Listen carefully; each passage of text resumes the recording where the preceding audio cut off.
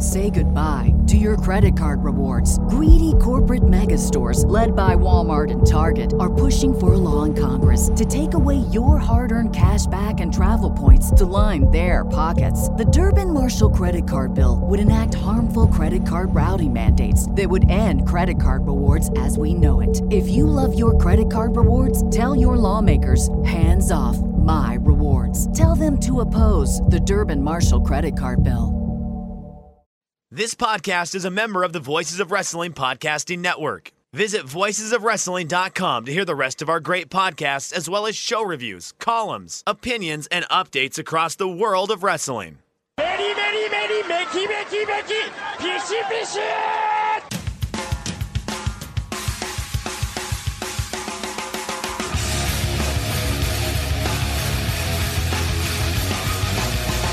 You are listening to the Voices of Wrestling podcast with your hosts, Joe Lanza. X out, go listen to some boring podcast where they're afraid of their own shadow. Okay? Don't listen to Joe Lanza, because Joe Lanza's not changing. And Rich Craich. Give me a name. Like him. Who delivers this guy in a big spot? Joe, don't yell at me. I like him. In the big spot, who delivers better than this guy? Stop yelling at me. I agree. And we are live here on the Voice of Wrestling Flagship podcast. I'm Rich Craich, alongside, as always, the king of banter, Mr. Joe Lanza. Joe, we're doing a Wednesday show here, a rare live Wednesday show for us. Well, yeah, you're lucky I'm here. I mean, this is March Madness week. This is usually a week. Off. Yeah, people always, because if anybody ever wonders why we tend to do like pretty heavy WrestleMania weekend preview podcasts and that sort of stuff, it's usually because I start getting ready for that, because Joe essentially tells me around this time every year, I'll try to be around. Like, it's always sort of a, let me see what the schedule looks like. Let me see what games are going on. Like, in a normal week, I think we're completely skipping this one. Non-COVID, we're probably skipping this entire week, because Wednesday's usually the not the play-in game, but the whatever the hell they call it games. That they count as the real NCAA tournament, but they're not really. They're not playing games. They're part of the tournament. I said the quote-unquote playing games. I can't stand when people call them playing games, because those teams are already in. They're not playing to get into anything. They've already qualified for the tournament. Yeah, but their lines are weird. They're like, I mean, everywhere else in the bracket is nice and even, and then there's this little weird line that goes out here. I mean, that it's weird. It's strange. Listen, don't besmirch the 8 teams that play in the opening round. They've earned their bid like everybody else has, but they got to play the extra game. That's what you get when you're the conference winner of the SWAC or the MEAC. Okay, you got to play that extra game. But those are usually on Wednesdays, right? Okay, yeah. So the reason I'm here, normally I take off right. the week of March Madness, because there's games the games start on Tuesday and then obviously run all the way through the weekend in a normal year. But because this is a COVID year, all 4 of the opening round games are being played tomorrow on Thursday. So there's no games on Tuesday or Wednesday this year. So, I'm able to do the show because, there's no games going on tonight. So we moved it to Wednesday and I'm able to be here. But yeah, this is traditionally the week where I take off from doing the show because I'm watching the March Madness, but not this year. There's 4 games tomorrow though. So all 4 of them are tomorrow. I kind of like that. I'd rather just spend all day watching them instead of the 2 on Tuesday night and the 2 on Wednesday night.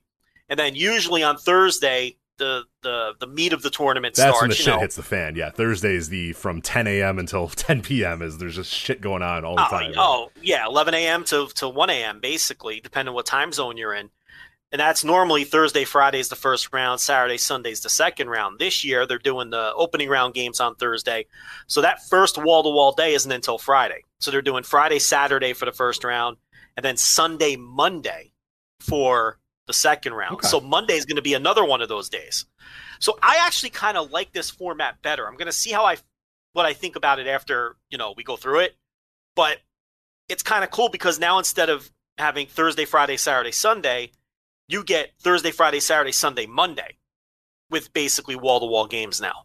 So, and you don't have to, worry about the Tuesday, Wednesday. You could take a breather. There's no games. You don't have to worry about it. So this format might actually be better. But, this is what they're doing for COVID. I don't know if they're going to keep this moving forward. But But yeah, anyway, that's why I'm here when normally I'm not. Yeah, this is normally a week that you would take off. So they're allowing fans in Indianapolis, right? Yeah, I think it's 25% capacity, okay, which is going to be different for each building because they're running Hinkle Fieldhouse. Yeah, that's where Butler plays or whatever. Yeah, home of Butler. They're running the dome, but like they're cutting the dome in half and running games at the same time on each end of the dome. Oh, yes, that's so there's awesome. Dome 1 and Dome 2. That's fucking cool. Yeah, all right. Do you remember when the Spurs used to play in the Alamo Dome and of course. You'd be like half curtained off? Yeah, or whatever. we Jason Mann and I in the Over and Back podcast did a whole thing about the stadiums that the giant stadiums that had to house basketball teams, and yeah, the Alamo Dome was an incredible one. The best of all time was the Pontiac Silverdome though with the Detroit Pistons because they had to lop off 95% of that entire thing and put like a set of bleachers on one side. But then when they started doing well and started making, big runs into the playoffs and stuff, they're like, fuck it. And they opened that thing up, man. And they were getting huge crowds for those days. And they're terrible way to watch a basketball game in a giant dome like that. But yeah, they made it work. And there was a weird blue curtain on one side, but hey, it ended up working. And the Atlanta Hawks had to use the Georgia Dome for a little while too, which led to some crazy 50,000, attended, it was like a Michael Jordan versus the Atlanta Hawks game, or, obviously the Chicago Bulls versus the Atlanta Hawks in 97 or 98. And yeah, they put 50 or 60,000 people in the Georgia Dome for that. And I'm like, hell yeah, that rules. That's awesome. I'm a big fan of giant stadiums being retrofitted in weird ways to accommodate basketball. So I'm into this. Yes, they got the Lucas Oil Stadium cut in half. And then Hinkle Fieldhouse, Bankers Life Fieldhouse, Indiana Farmers Coliseum, Simon, I can't pronounce this guy's last name, Skadot Assembly Hall, Mackey Arena. Look, these are all Indianapolis area. So these all must be where these local... Yeah, you got IUPUIs down there. You got Butler is there. You got... there's plenty of options of buildings in that area. And off the top of my head, I'm not familiar with what schools play. Yeah, which, by the way, is always why I said WrestleMania weekend should come to Indianapolis. Not only because it is so close to me, but they literally have 10 arenas within 20 miles of each other. It's so the Super Bowl goes there for a fucking reason. Everything is centrally located. All the bars are in one area. You have the what used to be the Conseco Fieldhouse or whatever, the Bankers Life Fieldhouse is here, and then 2 blocks away is Lucas Oil, and in between there's a bunch of bars and stuff. And it's a great city for that sort of stuff. And I know that it doesn't have the cachet of Hollywood or all this sort of stuff, but man, I always wanted there. Selfishly, obviously, because it's it's a very, very close drive for me to get there, but also because I really do legitimately think it'd be an awesome town, and especially in the indie boom era of WrestleMania weekend, when it was actually worth going to a lot of those shows. I thought it would have been a tremendous place to host WrestleMania weekend, but now I don't. Now I guess I don't really care as much anymore if they have it. So who plays at this Bankers Life Fieldhouse? That's Pacers. That's the Pacers and the whatever the hell the WNBA team is. Yeah. Has that changed names recently? It was the Conseco Fieldhouse forever, and then I have no idea when it turned into the Bankers Life Fieldhouse. So that's a big major basketball. Yeah, that's a big place. Yeah, you can get, but actually it's weird because it's built in it's weird because a lot of the new NBA arenas all they all kind of look the same. They have the first level, and then you have a row of skyboxes, then the second level, and then a row of skyboxes, and then the upper level. Well, the Conseco Fieldhouse, Bankers Life Fieldhouse, whatever the hell. The reason it's called a Fieldhouse is they really sliced a lot of that up. It's kind of built like an old school stadium, so it gets loud in there when you pack it in, and there's not a ton of area for skyboxes and whatnot. And they did it in a creative way where it is actually a pretty cool place to watch a basketball game. So man, I'm trying to think here. I gotta tell you, I think get a little vaccine. I might have to get over there to Indianapolis. It's the Mecca. Yeah, I'm looking at it, and it looks like to me that the Hinkle Fieldhouse got the best first round matchups just on paper. So and the Lucas Oil gimmick didn't get. I figured they would have had big matchups, but they really don't. For whatever reason, it looks like Hinkle got the best early round stuff. The Bankers Life, maybe they figure Hinkle. Okay, maybe they figure at 25% capacity, you're going to have a better atmosphere in the smaller building. Absolutely. That place is going to rock versus putting however amount in a half split up, and that dome is fucking massive too. I took a tour of that place, and it is the biggest. I haven't been to the Dallas Stadium. Whatever the hell it's called, Cowboy Stadium or whatever. I forget if it's got a name to it. But this thing, Lucas Oil, was the most ridiculously large building I've ever been in my entire life. It's just fucking stupid large. And yeah, so 25% capacity there with, I think it'd be actually a pretty shitty atmosphere, whereas Hinkle with 25,000 people or 25% capacity would be pretty damn cool, because it's just it's a box, you know what I mean, with a court in it. So that'd be cool. Hinkle has all the 8-9, 7-10, 5-12 type matchups.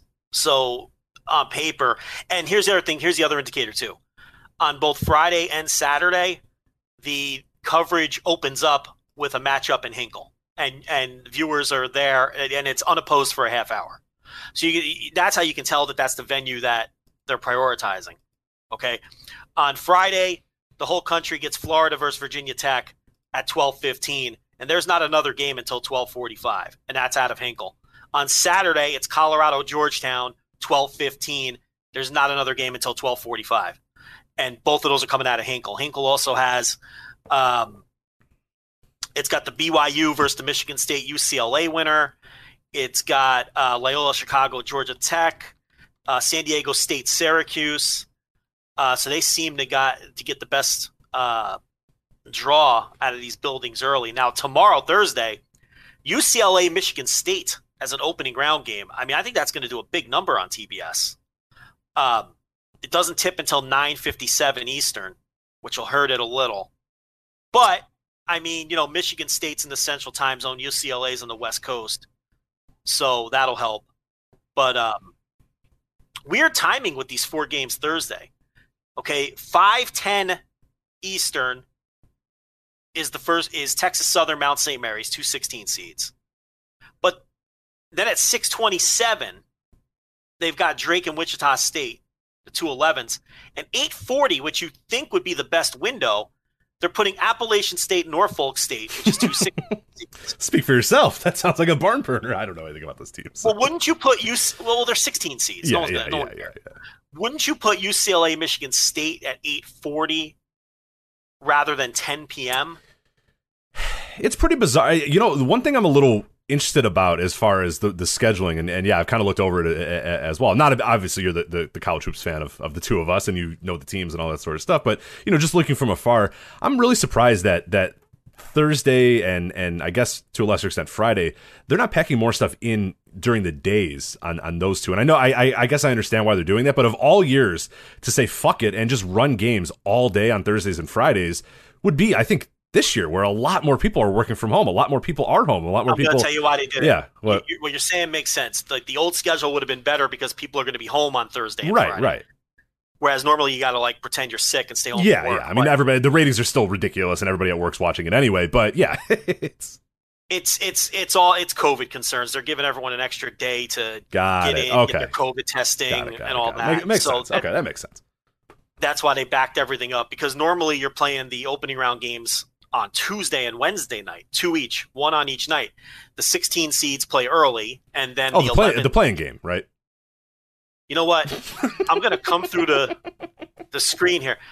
That really bothers me. I know it does. I'm sorry. I should not. Disrespectful. I should not be smirched. I'm going to find out what teams are playing in those games. I just told you the teams. Norfolk State. I'm sorry to Norfolk State, and Texas Southern. So. My argument has always been, if you're a 16 seed, okay, if you're one of these 16 seeds, if I'm a coach or I'm an athletic director of one of these teams or even a player, I want that game because it's a chance to win one and get some momentum going. You know what I mean? You've got a television window all to yourself.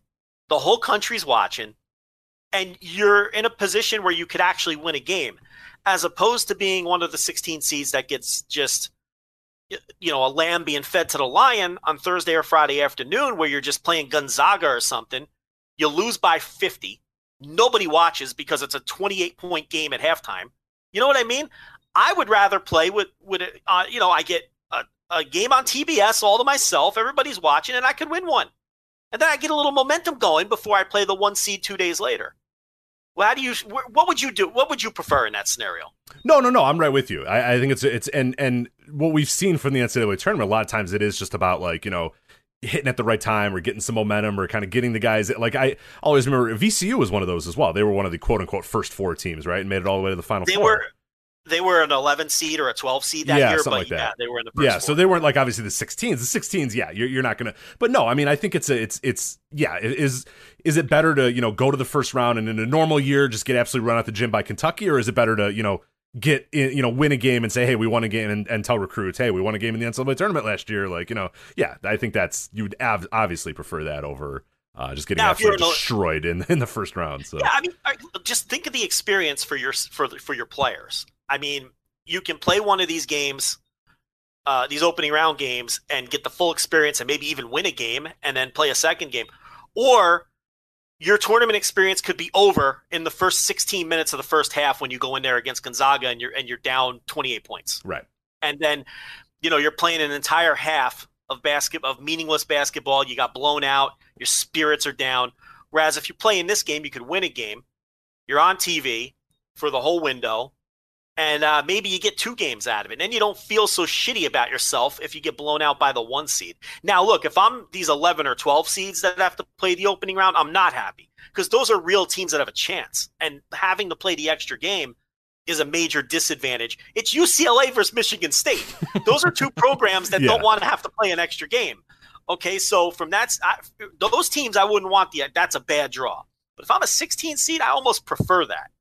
I don't know. That's the way I've always felt about it anyway. But I'm always a big fan. The reason I don't really follow college basketball a ton, but I'm a fan of the tournament, not because of the brackets and stuff. I find that kind of annoying and irritating and stuff. People tell me, "Oh, who'd you pick?" It's like, what do you care? I don't care who I pick. I don't know any of these teams. You don't know any of these teams. You really just want me to tell you. I'm just going to list colleges that I But what I love about it is just finding out these universities that you've never heard of before, and they're really weird mascots, and they're pretty cool colors, and these coaches that you've never heard of, but they become hot shots all of a sudden, and these random players that hey, who knows what's going to happen with those guys. And I remember Damian Lillard many years ago in Oakland, right? He played for Oakland, California, and I was like, he was Oakland, Michigan. California, right? But no, Oakland's Michigan. No, there is an Oakland in or what the hell did Damian Lillard play for? What school did he play for? Damian Lillard is from Oakland, California. Maybe that's where I mixed it up. Forget where he. I don't know where he went to college. Oh, he went to. I'll look it up real quick. Damian Lillard went to Weber State. That's right, Weber State. Yeah. And I feel like they made a little bit of a run there and had some fun. But yeah, Oakland. I remember Oakland, Michigan. I was like, I didn't even know there was an Oakland, Michigan. There is. And then, I mean, the favorite of all time that most people bring up, and my favorite of all time. Was Florida Gulf Coast, which I never knew existed. Oh, thanks. Until they had, but they had an awesome run. That team was so cool. Everybody, I mean, if you weren't around, if you weren't a basketball fan or you don't remember Dunk City with Florida Gulf Coast, they were the biggest story in basketball for like a week and a half because it was just this random school that nobody had any fucking idea what it was. I remember they found out that there was a beach, like the school has a beach. Like an official beach that the school, you're done with your classes and there's an official school sanctioned beach next to your school, which sounds awesome, by the way. And then they came out and played, and every one of them had dreadlocks, and they all were 6'8" and just threw down dunks. Like, it was incredible. It was so awesome. That team, that was my favorite tournament experience ever. Was watching Florida Gulf Coast and their parade of 6'8" dreadlocked guys just throw down alley-oops left and right. It was incredible. Sorry. They're a 15 seed. They beat Georgetown. Here's the thing about the incredible string of upset losses that Georgetown suffered in the John Thompson III years. They ran it exactly what people tune into this show to hear about the gut-wrenching losses by John Thompson III at Georgetown. So go ahead. So perfect. You brought it up, but can I defend some of these losses? Sure, yeah, go ahead. They ran into buzzsaws every time. Okay, the year they lost to Florida Gulf Coast, that team won another game. People forget that. They went to the Sweet 16. A couple years earlier, when they lost to Davidson in the second round, they lost to Steph Curry. You've all seen Steph Curry. He couldn't be covered. They had Jeremiah Rivers on him. Yes, that's Doc's son. Okay, Doc's other son. The one that's not in the NBA, just for the record. So the one that's not in the NBA, right. who averaged, I think, about 2 points per game in college. First, he went to Indiana. No, not Indiana. He started out at Georgetown and transferred to Indiana. Patrick Ewing Jr. did the opposite. He started in Indiana and transferred to Georgetown. But anyway, I digress. So they stuck Jeremiah Rivers on him, who was all he could do was play defense. Terrible offensive player. And he just torched Rivers for like 40 points. But again, people forget Davidson went to like the Elite Eight that year. And Steph Curry, that was Steph Curry's coming out party. So it's like, yeah, Georgetown has had these humiliating losses to double-digit seeds over the years, but it always seems like they run into these buzzsaws, that just run through the tournament anyway. So I had to defend the Hoyas there. Hoyas who are back in the tournament this year, by the way. Big East champions, Rich. Big East champions. Last week, they had just won second round. Then they beat Villanova, beat Seton Hall, and then destroyed Marquette in the final by 40. So Hoyas are back. We're going to beat Colorado on Saturday, okay? 12:15 CBS Hinkle Fieldhouse. I know you'll be checking it out, Rich, because you're a big college basketball fan. But I'm letting all the listeners know, too. Hoya paranoia is back. I don't know about Florida State in the second round, but I'm pretty confident. But hey, you know what? Listen, the way they're playing, I think they could be – I'm not impressed with Colorado. Colorado has 3 quad 1 wins all year. I mean, they just cleaned up on that terrible Pac-12. I don't have any respect for the Pac-12. I think Georgetown has better wins than – I think they could beat Colorado. They're only 4-point underdogs, okay? Florida State, that'll be a trickier matchup, but we'll deal with them when we get to them. But Colorado on Saturday, we're the double-digit seed this time, okay? Now we're playing spoiler.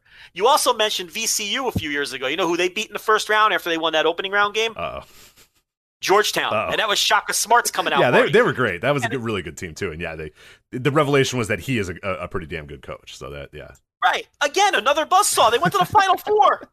They went all the way to the fucking Final Four. So that's 3 examples. They lose these double-digit seeds, but shit, it's just like you just get a bad draw. Well, but you can see I'm fired up for this tournament. You're fired up. Yeah. It'd be nice. Yeah. I have no ill will towards Georgetown. I'm growing up and enjoying. So I grew up in a different era of Georgetown, but a very similar era of Georgetown. Allen Iverson. Yeah. I was more of the Alonzo Mourning guys. I like that team. Yeah. That was you're a little young for that. That's 89 through 93. No, I mean I was. You remember Mourning, huh? That's fair. Yeah. I was a pretty hardcore sports fan pretty early in my life, like in a weird way. Like I was the wake up and read the newspaper when I'm like 4 years old guy and read the sports section type of dude. You know what I mean? Like, so I people are always kind of surprised. They're like, yeah, that was like 1991. Like, how would you remember that? And I'm like, no, I was like 4 or 5 and like really into like everything. I was way into, watching stuff and breaking it down and thinking about it and stuff. So yeah, that's Mourning, Mutombo, Charles Smith. Yeah. That was that team. Mm-hmm. They went to the Elite Eight. Mourning's freshman year, lost to Duke. That was that Bobby Hurley, Christian Laettner. No, that wasn't Laettner yet. That was who was the Danny Ferry. That was a Danny Ferry Duke team they lost to in '89, Mourning's freshman year. But then they lost the second round the next 3 years. They ran into UNLV, one of that Larry Johnson, Stacey Augman UNLV team one year, who just buzzsawed everybody until Duke picked them off in the final. And then they were upset by Xavier in Mourning's sophomore year. I think they lost to UNLV in Mourning's junior year, and they lost in the second round to I can't remember the senior year. I'm mad at myself, but I can't remember who they lost to in Mourning's senior year. And remember, Mutombo was a year ahead of Mourning, so he was gone. Right. He graduated the year before. Mourning, that was a good run, and then of course the Iverson years, Allen Iverson. He was only there for 2 years, but he was tremendous. And then once Iverson left, that was pretty much it for John Thompson, the OG John Thompson. He retired a couple years later, the bad Craig Esherick years, and then John Thompson III came in. And they went back to the Final Four. That was with Jeff Green and Roy Hibbert and that crew, Patrick Ewing Jr. Yeah, that's your team. You love that team. You always always really reference that team. I mean, that was a really fun team. That was and then the next year was the year they lost to Davidson in the second round. But remember, Jeff Green had left. Jeff Green left after his junior year. So Jeff Green left after they went to the Final Four. So I'd like to replay that Davidson game with Jeff Green on the squad. Right? Yeah. Right? Steph Curry. But yeah, Bob McKillop's still at Davidson. He's a good coach. That's cool. Yeah, I like those. I like the guys that stay. That's always a cool thing too, where the guy goes on a miracle run and just stays. Just says, "No, I'm good. I'll just get more money from the school," and it's pretty cool what I got going here. Like, Loyola. I mean, there was a big crisis in Chicago last year when that Porter Moser or whatever was going to leave Loyola and stuff, and he's like, "No, I'm good. Yeah, I got a good job here. I got a job for life now. Like, you're not gonna fire me now. Like, I'm here forever." Sometimes they leave and it doesn't work out. Like, look at Dan Munson. Okay, he got Gonzaga going. Yeah. And he leaves. He goes to Minnesota. Okay, Mark Few was his assistant. He takes over. Mark Few's been at Gonzaga for like 21 years now. They've been to the tournament like 23 straight years. Right. They Might win it years this year. Could win it this year even. Number 1 overall seed. Mark Few is just a legend out there. Munson leaves. He takes the money from Minnesota. He flames out there, goes to Long Beach State. I mean, and they haven't done shit. I think they've been to one tournament, and he took a chance and he got burned. You talked about Florida Gulf Coast, Andy Enfield. They left Florida Gulf Coast, took the USC job. Now I get it. That's big money. Florida Gulf Coast can't pay you what USC pays you.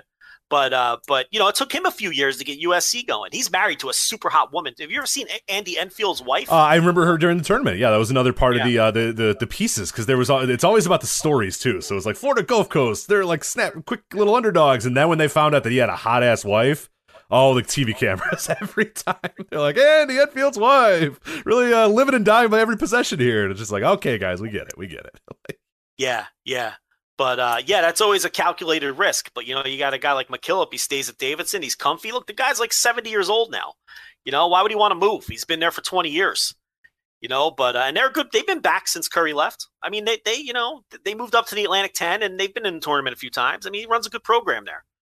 But yeah, that's some college basketball talk to open things. I'm fired up about the college basketball. Yeah, well, I could do this for 3 hours. I know you could. Yeah, unfortunately, I don't know that I could. Because I have not much to add, but I can name schools for you, and I know little bits and pieces. You're the one who forced these tangents, though. You're bringing topics up, and then off I go. I know. I'm sorry. Well, this is I don't know. We have an ad read about March Madness, so we just do it now and get it out of the way now. I think it would be fitting because if we talk wrestling and then go back to this ad read, you're definitely going to talk about college basketball again. Hours. So while we're here, I do want to let you know that March is here. And the madness has officially begun. It's time for you to shoot your shot, Joe, and score big on the nonstop action with MyBookie. Select the winners from 63 tournament games in the MyBookie bracket contest for a chance at $10,000, not even $1,000, $10,000 in cash prizes, and it's only $1 to enter. So people that are listening live, you want to get on this very quickly as well. If you're listening on the feed, you have until when's that first game on Thursday, Joe? What I say, 5:10 Eastern or something like that. So you got until 5:10 Eastern to fill out this bracket challenge for a chance at $10,000 in cash prizes, only $1 to enter. And it doesn't matter whether you're filling out multiple brackets, betting the national champion winner, or simply looking for a player or a game prop bet, MyBookie has you covered. You sign up today at mybookie.ag and use the promo code VOICES. Our promo code is VOICES again to secure your deposit bonus up to $1,000. And make sure you use our promo code so they know that we hooked you up. That's promo code VOICES to claim your first deposit bonus. And it's not just college basketball. They also have NBA, NHL, no matter the sport, no matter the minute. MyBookie puts you in the action in your hands with in-game live betting. And with thousands of lines and odds, you can turn any game day into payday. Bet anything, anytime, anywhere with MyBookie. MyBookie.ag, promo code VOICES. But again, you want to get in that bracket contest before 5 Eastern. MyBookie bracket contest, $10,000 cash prize is only $1 to enter as well. So it's a great bet. Real quickly, while we're on the topic, do you have any early kind of betting advice for any of the early NCAA tournament? For people that maybe have never bet the NCAA tournament before and are just jumping in and have no clue, what to bet. I mean, not only just the bracket, not only just filling out a bracket, but actually betting the games and watching the games and participating on MyBookie when they use that promo code VOICES, of course. Any sort of advice you can give to a novice gambler? I might be asking for myself selfishly as well. So go ahead. 12 seeds historically do well. If you look at the double digits, the 12 versus 6, 12 versus 6, right? 12-5, 12-5, or 12-5. Yeah. That's the magic matchup where they historically do well. I'm looking at Thursday night, the first 4. These should be competitive games. The lines are all low. Mount St. Mary's, Texas Southern is a pick'em.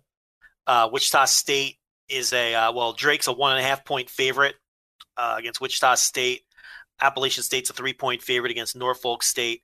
And Michigan State, UCLA, Michigan State's -2. So these figure to be competitive games on Thursday, which means if you play the money lines, you can get some really good odds no matter which way you go, since the lines are all really low. So you're not going to have to, if you happen to love Michigan State for whatever reason, and want to lay heavy lumber on Michigan State, you're not going to get killed with the VIG because they're only -135. I mean, these are all tight matchups. So you're not going to be laying, minus, 250, minus 300 on any of these teams. And on the flip side, if you like any of these small underdogs, you're going to get some good odds. I mean, I'm looking at Norfolk State here. Norfolk State is 3-point underdogs. They're plus 135. So if you feel strongly about them for some reason, and I doubt anybody listening is up on Norfolk State basketball.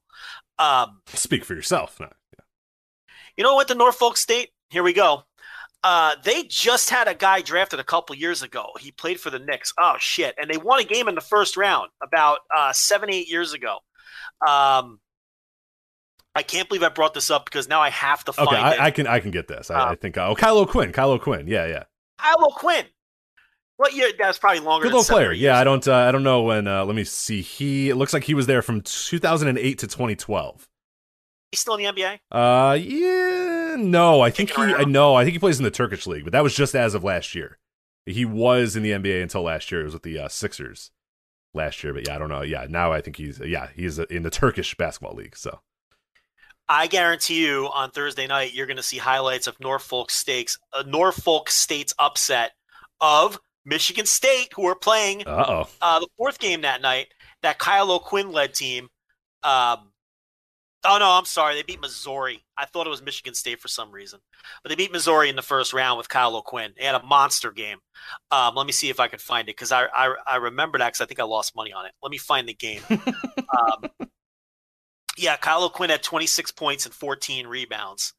And I think he pulled down a rebound at the buzzer, and then there's that iconic shot of him, similar to Mutombo on the Nuggets when they upset who they upset in the first round. They upset the Seattle Supersonics.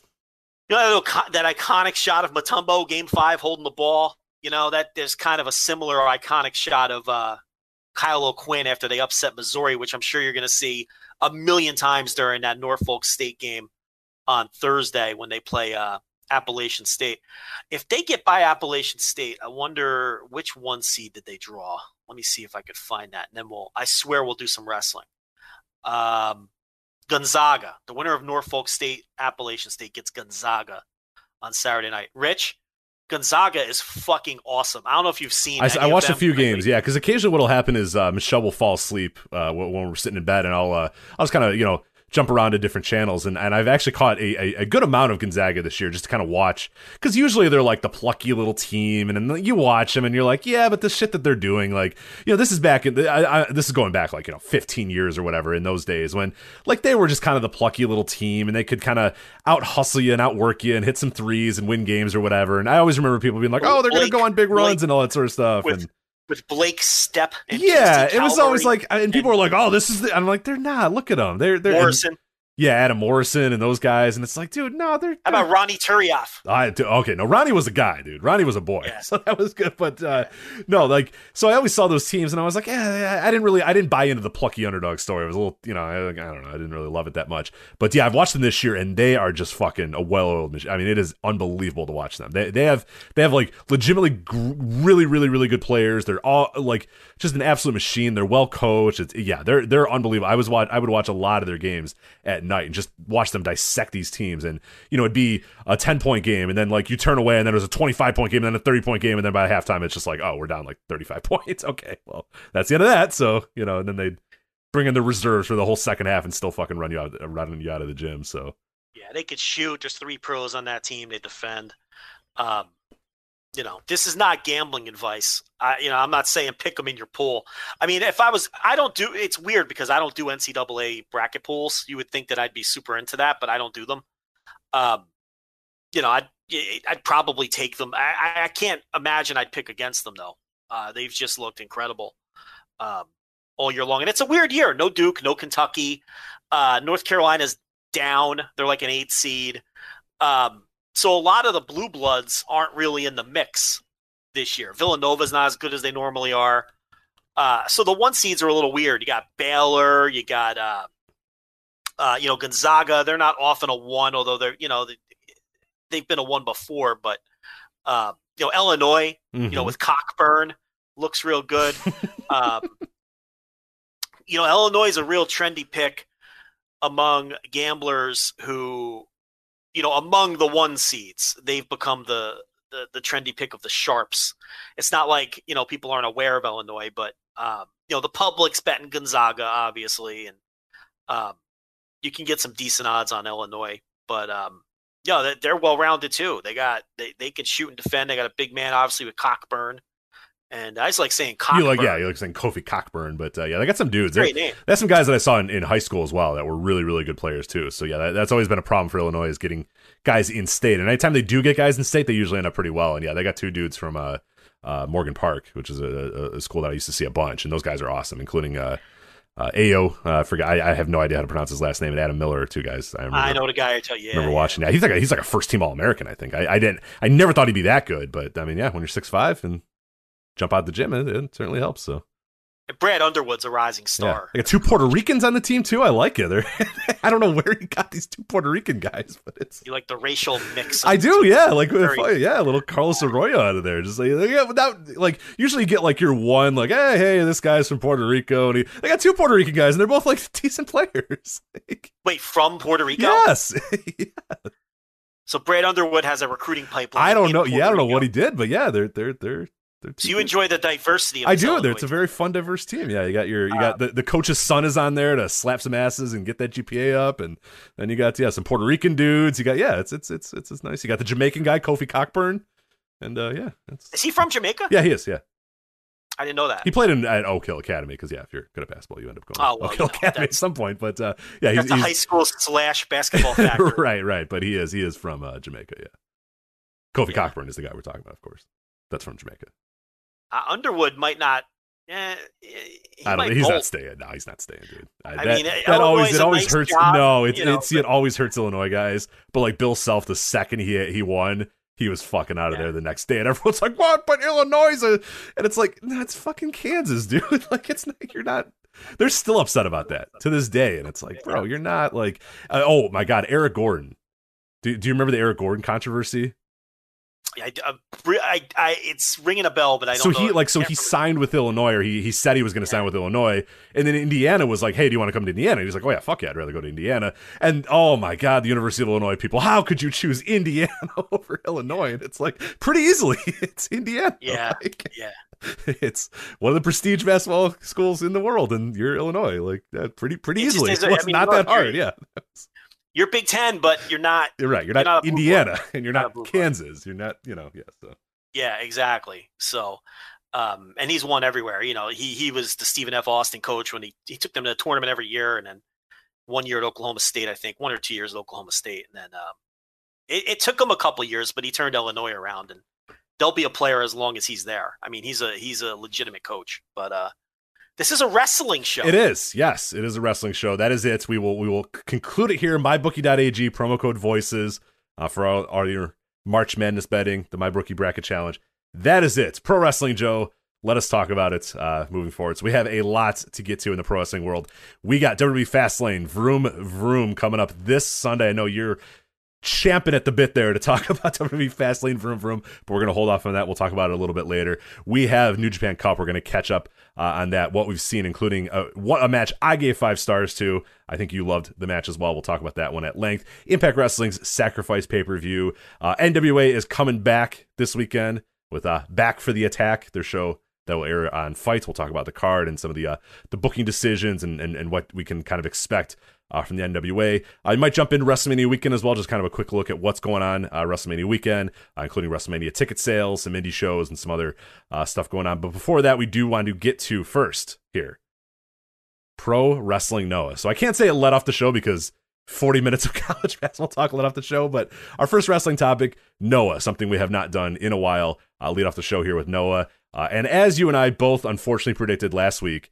when we previewed this Great Voyage in Fukuoka show, Keiji Mutoh in the main event defeats Kaito Kiyomiya to retain the GHC Heavyweight Championship. Joe, what do you make of the decision to have Keiji Mutoh win, beat Kaito Kiyomiya, and also what do you think of the match? I mean, obviously, it wasn't unexpected, but this is the direction they're going, and they're not going to change course. He's got another match coming up against Masa Kitamiya next. He's obviously going to win that. So as we've been talking about with the 2-year contract and and the win over Kiyomiya, it looks like this is going to be a substantial title run. I mean, it's going to be V2 at minimum because he's going to beat Kitamiya. That's not a GHC level wrestler. Which we'll talk about that here in a bit. I mean, that was also the booking of that was pretty ridiculous. But we'll talk. Oh yeah, well, I hate that too. I'm sure I hate it for the same reasons you do. That's the next opponent, but because he's just going to cut through another young wrestler, which is really a shame. You're right, and not that I want Kitamiya. I don't think he should win the GHC title. Like I don't want him to win the title, but yeah, it's the optics of it, and it's everything that kind of led up to it, which we'll talk about when we're done with the match as well. But yeah. Yeah, I mean, so this is their strategy. I guess they think that Mutoh is going to bring them mainstream attention and get them the kind of and help them with their growth moving forward, which is why they gave him the long-term deal and put the title on him. It's hard to tell with COVID crowds whether it's taking or not. I detest and really don't like talking about COVID ticket sales or COVID business because I think there's just way too many variables, and I think it's impossible to break down. And I really don't like talking about it. So I'm going to regret bringing this up. But, it's hard to tell whether Mutoh's having a positive effect on business. I mean, I know people will say, well, the Mutoh Shiozaki match outdrew New Japan the same week in the same building in Budokan. But, I mean, okay, but let's look at this for a second. New Japan had El Desperado in the main event as an emergency replacement.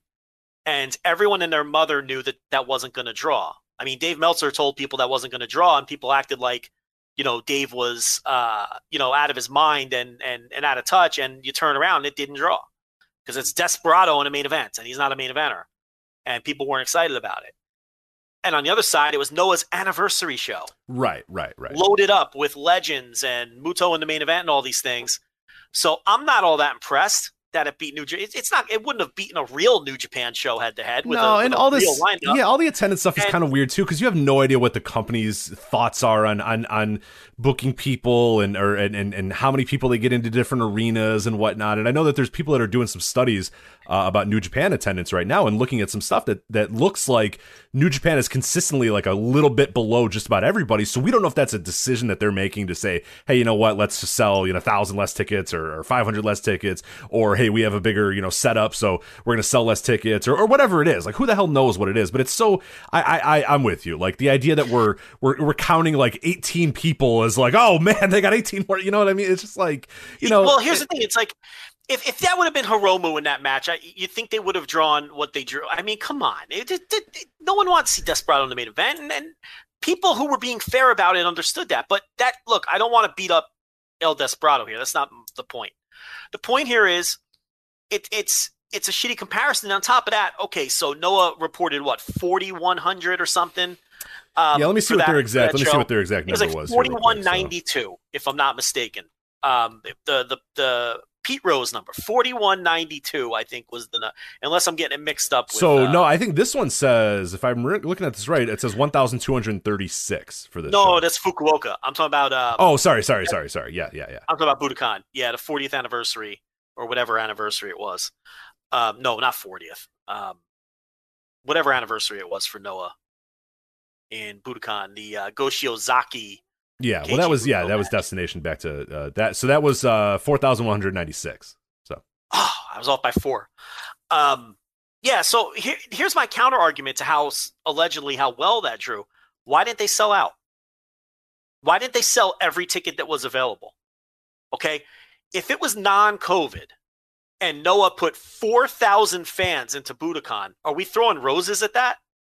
Of course not. We're saying it's either kind of a bomb or what we kind of would expect a Noah show, which is a big anniversary show with Mutoh in the main event, would do, right? I mean, am I the only one not impressed with that? No, it seems like people are so impressed with that 4,100 number. My stance. If Mutoh was this mega draw, right. if he was drawing in all these casual fans and this mega draw that people are pretending that he is, why didn't they sell every ticket that was available for that show?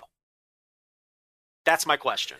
Yeah, I think my thing has always been the optics of it is really what hurts me the most. And to me, like breaking down the business and selling, 400 extra tickets or whatever, or 500 extra to me that's just like I don't care. I honestly don't care about that. And it was my argument when they were going to put Mutoh in that spot originally. I was just thinking, well, if Mutoh was just on the card somewhere, like I don't know, would that sell enough tickets to placate what they're really looking for, or what they really want, or like I don't know. To me, it's just like I don't see the value in this. To me the cost and the cost benefit analysis and that sort of stuff is, you know, the cost right now is we have terrible main events in Noah, which we'll talk about here in a bit, and there's people lying to themselves this match was good, and it was not good. We'll talk about it in a bit. It was good because of one man, and it wasn't Keiji Mutoh, I'll tell you that.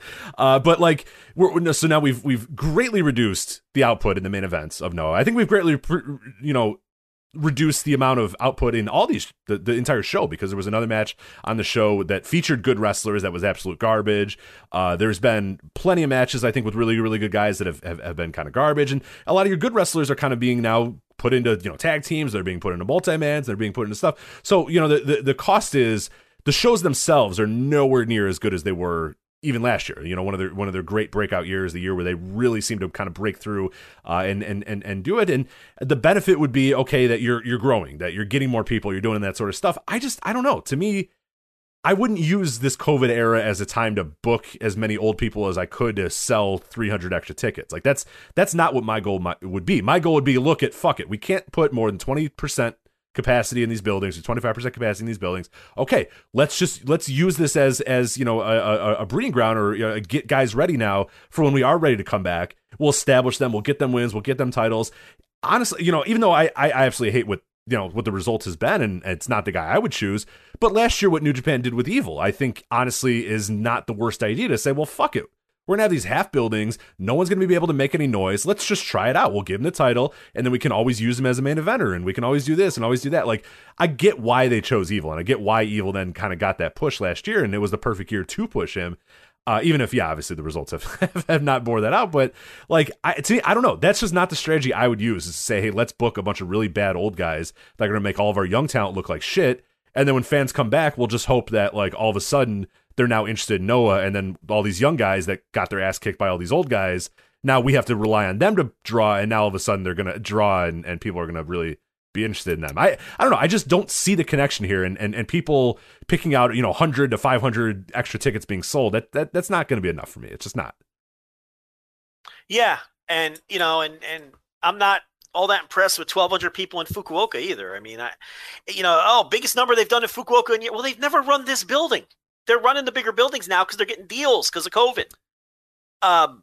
So I don't know. I'm not buying this idea that Keiji Mutoh is drawing people again.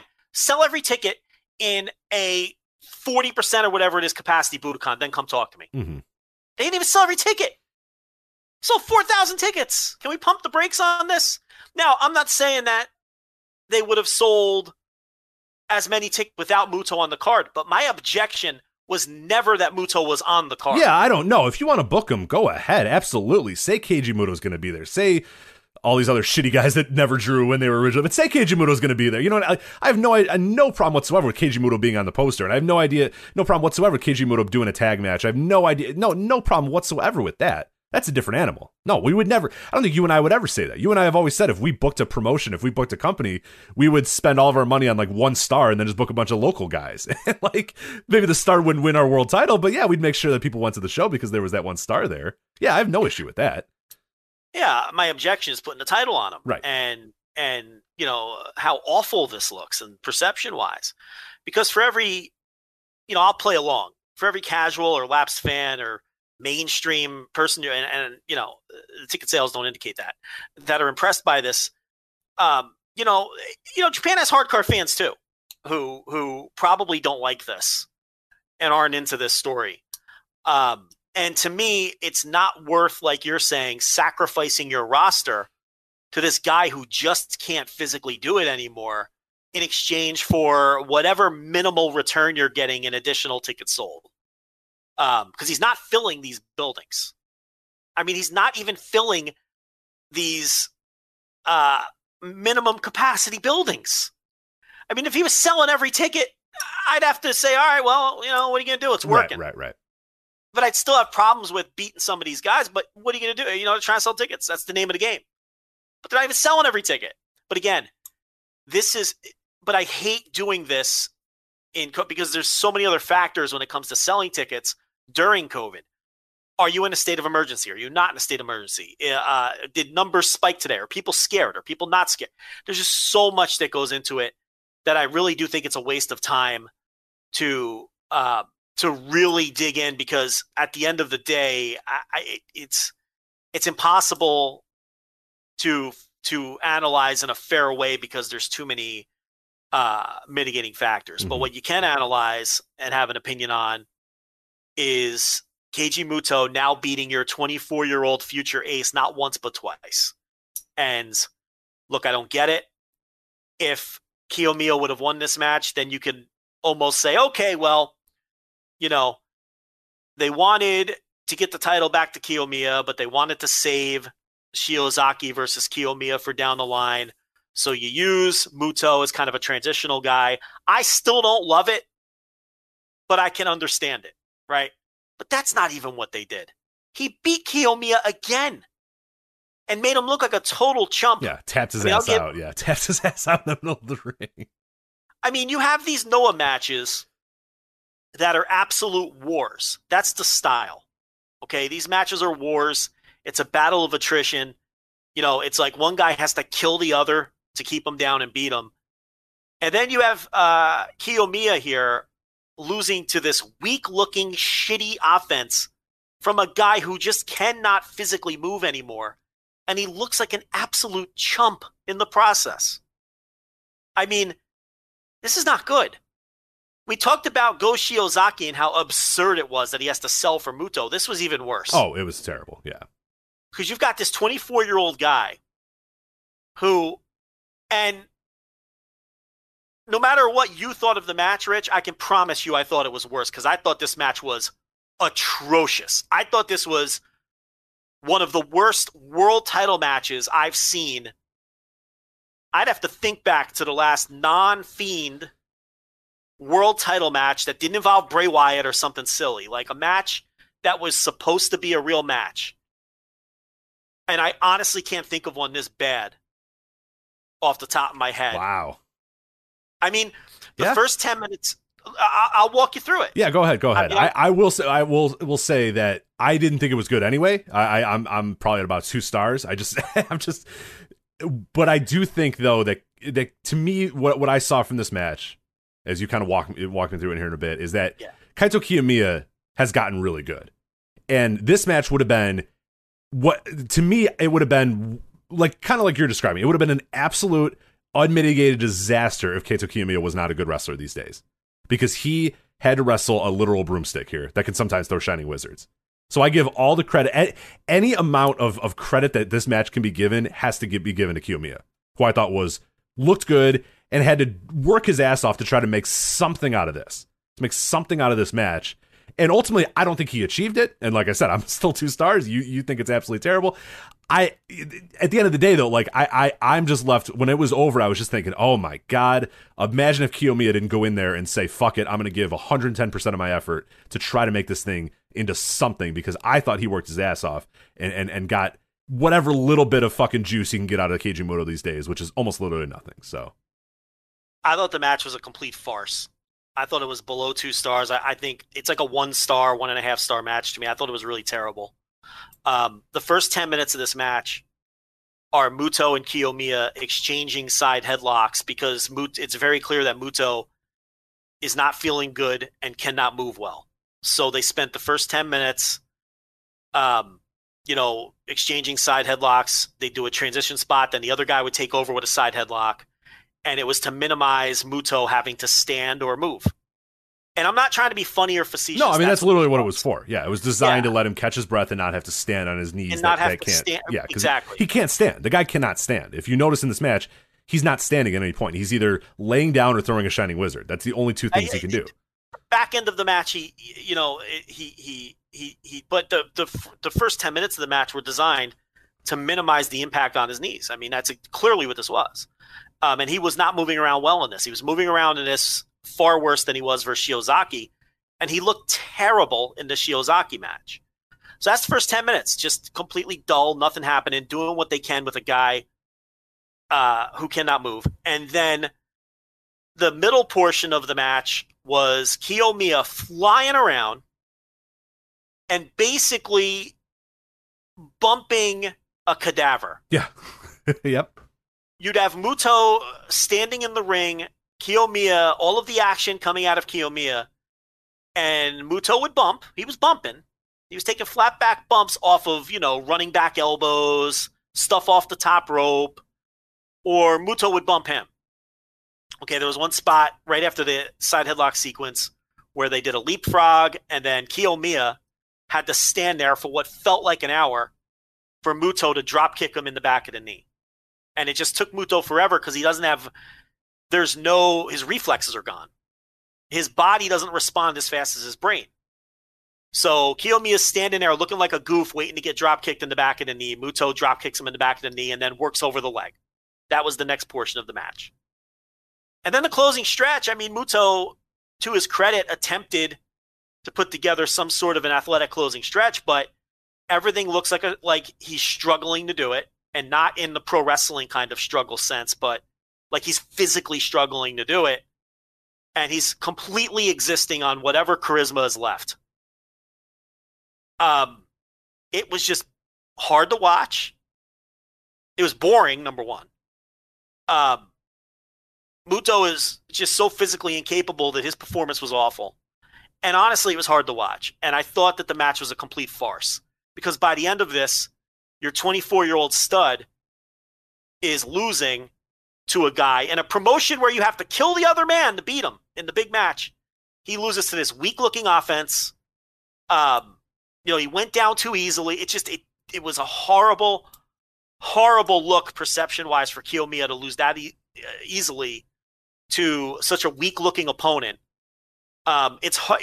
The bottom line is it's almost impossible to suspend disbelief from Mutoh. That's it for me. It becomes, like you said, a farce. It's a farce. It becomes a cinematic match at some point where it's just like, I don't buy for a second that this 24-year-old guy at the peak of his powers and whatnot, and the peak of his career with all, it's so much training behind him and all this sort of stuff has to sell and act like he's being hurt by this guy throwing, the weakest offense you've ever seen. It's just, I just can't suspend my disbelief for it. It's too difficult, and yeah, that sucks. That's and especially when Noah was such like, and in some cases quite literally, like those guys go in there and beat the fuck out of each other for 40 minutes, and it's awesome, and that's great. Like I want to watch Sugiura and Go Shiozaki beat the fuck out of each other for 60 minutes, and one man is left laying in a pool of his own blood, and the other guy is the winner and holds the title over his head. Like it's not that's kind of what I want out of Noah, and I think that's what. Well, and at least in the Shiozaki match, Mutoh got a flash pin. Right, and I could buy, and the way they sold that one was, oh my god, Go Shiozaki, he had it, and then Mutoh caught him out of nowhere, and it's a shock of all shocks, and Go Shiozaki gets up immediately and holds his head like, oh my god, what the hell just happened? And it was the shock factor of, oh my god, this old guy, he did it, and I hate that, but like, I get it, I understand that, I'm fine with it. I could suspend my disbelief that Keiji Mutoh, it looked horrible, by the way, he couldn't even do that, right? But I could suspend my disbelief that he caught Go Shiozaki in one little moment and got his shoulders to the mat for 3. I could buy that. I can't buy that he beat the fuck out of Keito Kiyomiya and then fucking tapped him out in the middle of the ring. That this kid had to then say, well, I am done. I no longer can face you. I must tap out. This match must end because I am too hurt. Like, yeah, I can't. Yeah. I just can't. And to compound it, it's the second time in a row he's beaten the kid. Right. So now it's like, even if Kiyomiya... Well, now Joe will be told, now if he beats him again, if Kiyomiya can beat him after the third time, then it's really going to be a scalp for this Kiyomiya. It's like, all right. I think we're done with that. I think we're past that at this point. He's lost twice. Come on. Like, yeah, and what's that telling you? When you're a 24-year-old stud, it takes him 3 tries to beat this decrepit old guy. Right. And people just buy in that's the end goal is like, someone's going to beat him. And it's like, all right, cool. But like, that someone's probably going to be Kiyomiya, and he's already lost to him twice. Like, it makes him look like a dork because twice he did lose. And it's like, I don't want to watch him slowly claw up the ladder to finally be able to beat this 60-year-old who can't even walk. Like, what are we doing? Like, come on. Listen, and I like Mutoh as much as the next guy. I've watched his whole career in real time. I liked Mutoh, I should say. I've watched his whole career in real time. I was out there trading the tapes, baby. Okay, I have nothing against Mutoh. But when it's over, it's over. And he's trying his best to hide these weaknesses. He really is. He's a very smart wrestler. I have no criticisms of him except for his physical deterioration, which he cannot control. No criticism. And we already went through this once with him where he was physically shot. He had a great resurgence. And this is like 15 years ago. I was going to say, this is in All Japan. He had a great resurgence where he legitimately was having great matches because of how smart he is and hiding it. And listen, the first Kiyomiya match I thought was a notebook match. I thought it was a 4-star match. I thought it was great. Which is why I had some hopes for this one. And when you told me it wasn't that bad, I was like, all right, maybe he just works well with this kid. Because I didn't like the Shiozaki match at all. But this was, man, I really thought, this the only word, the word that kept popping into my mind after the match ended was, this was a farce. This was a farce. It comes off. I think it's embarrassing. It's hard to watch. It's hard to watch. I don't want to see Mutoh like this. You want to put him in a 6-man tag in the middle of the show and do a Shining Wizard and do his fucking finger pose? I'm all about that. I have no problem with that. You want to put him in a main event against Go Shiozaki on a special show and try to sell some tickets? I don't even have a problem with that. But to put the title on this guy and run with it, it's like, this is crazy to me. And you got to wonder what his body's feeling like at this point too, because I mean he's going in there and they're having these 30-minute matches and he's bouncing around a lot and stuff. I don't know. I mean, like I wonder I don't know how much longer can you even have this guy in these big matches, in these big main events. I mean, it was a 30-minute match with Go Shiozaki in February. He comes back. I mean, dude, I play basketball. I'm sore for fucking 2 weeks after. Well, here's the thing, he has no legs, literally no legs, fake legs all around, everything. I get it, but if he's going to do one singles match per month or one singles match every 5 or 6 weeks, I mean, but this is what I'm saying. I mean, you can tell by the first half of this match that he had no interest in being on his feet for the first 10 minutes. Well, just to kind of put this into perspective, he had 2 singles matches all of 2020, which obviously that's a weird year and a strange year or whatever. One was the Kiyomiya match, like you said. One was against Taniguchi, which was not nearly, it wasn't a 30-minute. It was like 13 minutes or whatever. 2019, he had 2. One against Naomi Shimura-Fuji, and one against George South at WrestleCade. You know what I mean? So, like, we got to throw that one out. So we had one semi-intense match that went 12 minutes with Marufuji. Then he didn't have a singles match for 3 years until 2016. We have to go back. He had one match in 2016, a match with Jiro that went 6 minutes. Then you got to go back another year, another singles match with Jiro that went 13 minutes. One of those were in the trial series. Yes, yeah, the first one went the one that went 6 minutes in 2016 was in the trial series. Yeah, so like we're talking about this guy who over the last 5 years, let's conservatively say over the last 5 years has had, what do you want to say, 1, 2, 3, 4 real singles matches. Yeah, I'm sure the George South thing was a comedy. Yeah, right. 5 minutes and 15 seconds at WrestleCade. Yeah, he came in there in his great Mutoh mask and sprayed some mist and probably did the pose and I didn't see it, but I can see it in my head. And now you're asking him now, like, every month to go out there and do 30 minutes? Like, Jesus, like. And it even looks worse in a promotion where, like I said, you're coming off a title reign where people were literally bashing each other's brains in. And now you have this guy with this weak-looking offense and, winning matches. Look, I almost feel like if he had to beat Kiyomiya, it should have been another flash pin. Put it over like he's this genius.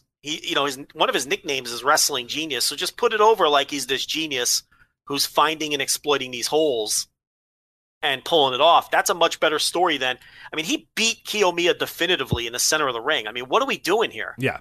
Mm-hmm. What are we doing here? Okay.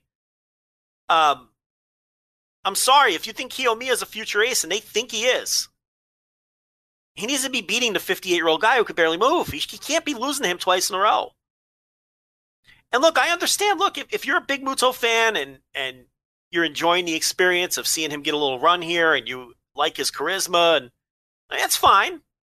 It's not for me. It's not what I want out of Noah. I'm not trying to like shit on people's plate here if you're into it, but I simply don't see the benefit because I'm not convinced he's such an overwhelming draw that it's something you have to do from a business perspective, and I see no evidence of that being the case.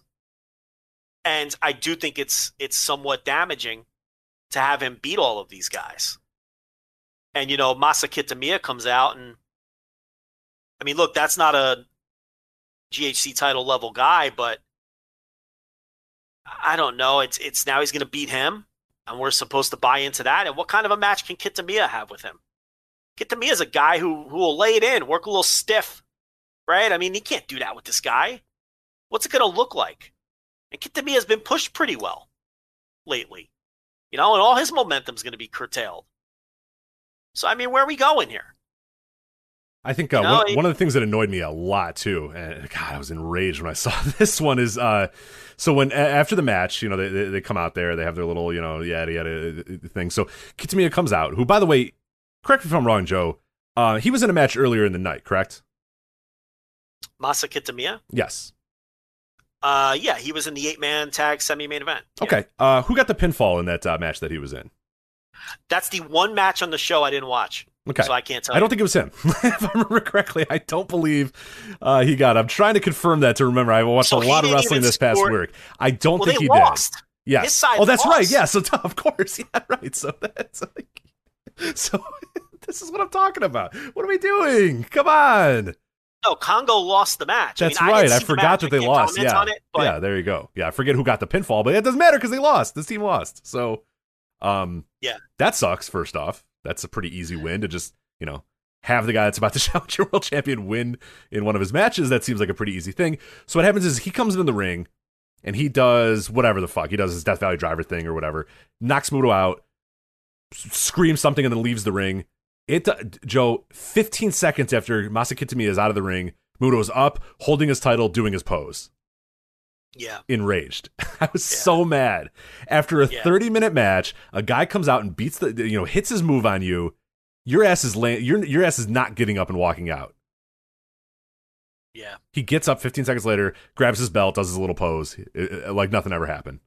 Shrugs it off. Yeah. You're good to go. And it's like, oh, all right, this is what you guys signed up for. So cool. Enjoy it. So.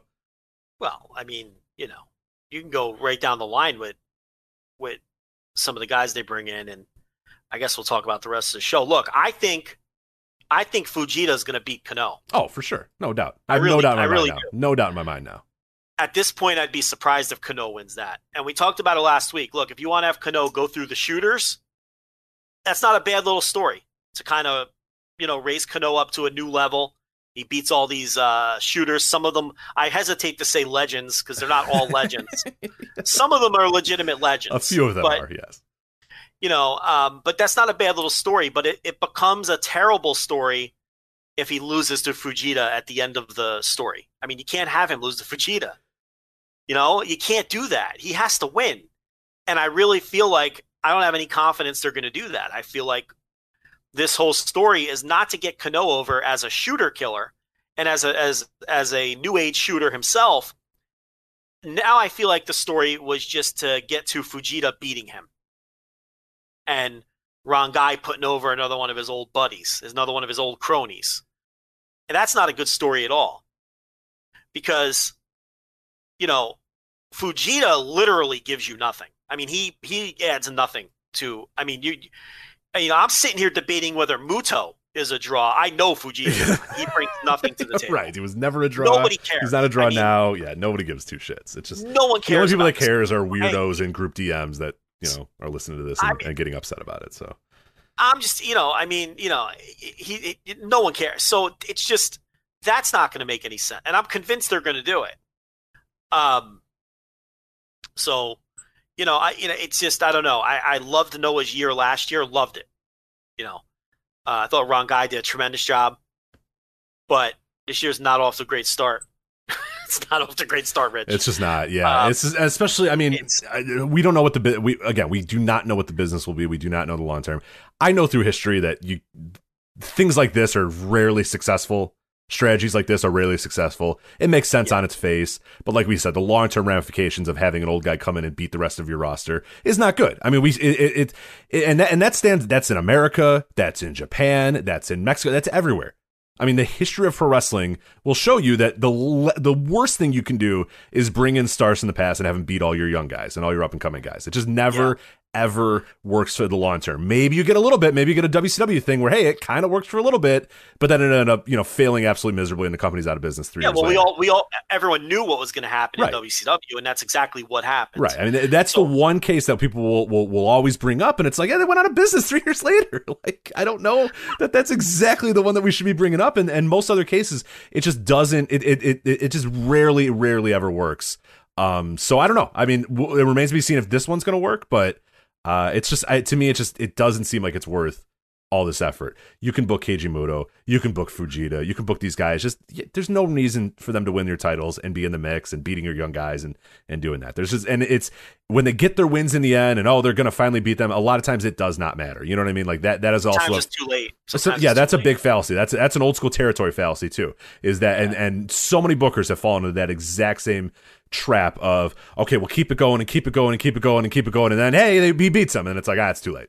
Doesn't matter. Well, the time to do that was this match because Mutoh had already beaten him once, and Mutoh's win over Shiozaki was a bit of a fluke. So the time to do that was this match, and they didn't do it. So this was another opportunity to kind of get out of this, and they chose to just push more chips to the center of the table. There's a way to do a Rocky story in pro wrestling.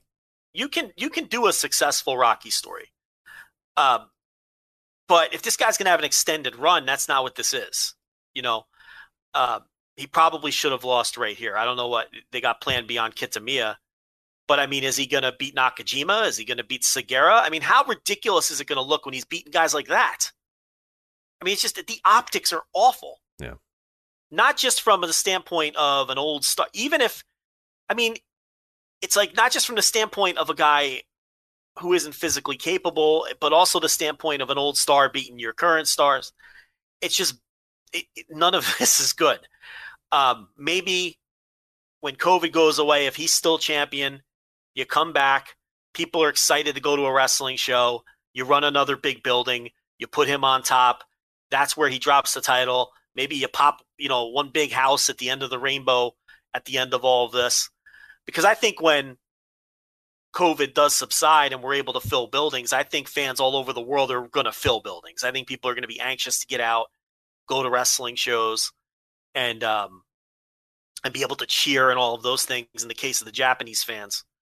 So maybe that's the goal here, and then have him drop the title to whoever you think is going to be that next guy, whether it's Kiyomiya or whether it's maybe you think Nakajima's ready again or whoever. And then have them beat Mutoh in some big full building somewhere and have it look like a massive, a big win on a massive show. Maybe that's the idea. It's not the worst idea in the world, but, I'm only saying that in relation to how this is going. I would have never had a plan like that to begin with. But now that we're doing it, maybe that's how you get out of it. Mm-hmm, mm-hmm. I don't know, but I'm way less into Noah than I was just a couple of months ago. None of this is interesting to me. That's the other. Now that's in the eye of the beholder. Right. If you're into this old man run, that's fine. None of this is interesting to me, though. I have no interest in Fujita versus Kano outside of, are they really going to beat Kano with this guy? Outside of that, I have no interest in the match. I haven't had any interest in any of these. I shouldn't say any of them, but most of these Kano matches against these shooters, I haven't had much in. Murakami and Rangai, no interest whatsoever. I thought the Sakuraba match was interesting. I thought the which one am I forgetting? Funaki was interesting. Right. Oh yeah. But no interest in Fujita. I've just never had any interest in Fujita beyond a very short period of time when he was over as a badass, 20 years ago or whatever. But what if? Okay, let me throw this at you. What if the idea is Kano beats all of these guys, and then the final boss, old guy, is Mutoh? And what if this is designed to give Kano a run with the top belt? Yeah, I don't hate that. I don't hate that story. I don't. Yeah, that's a decent way to do it.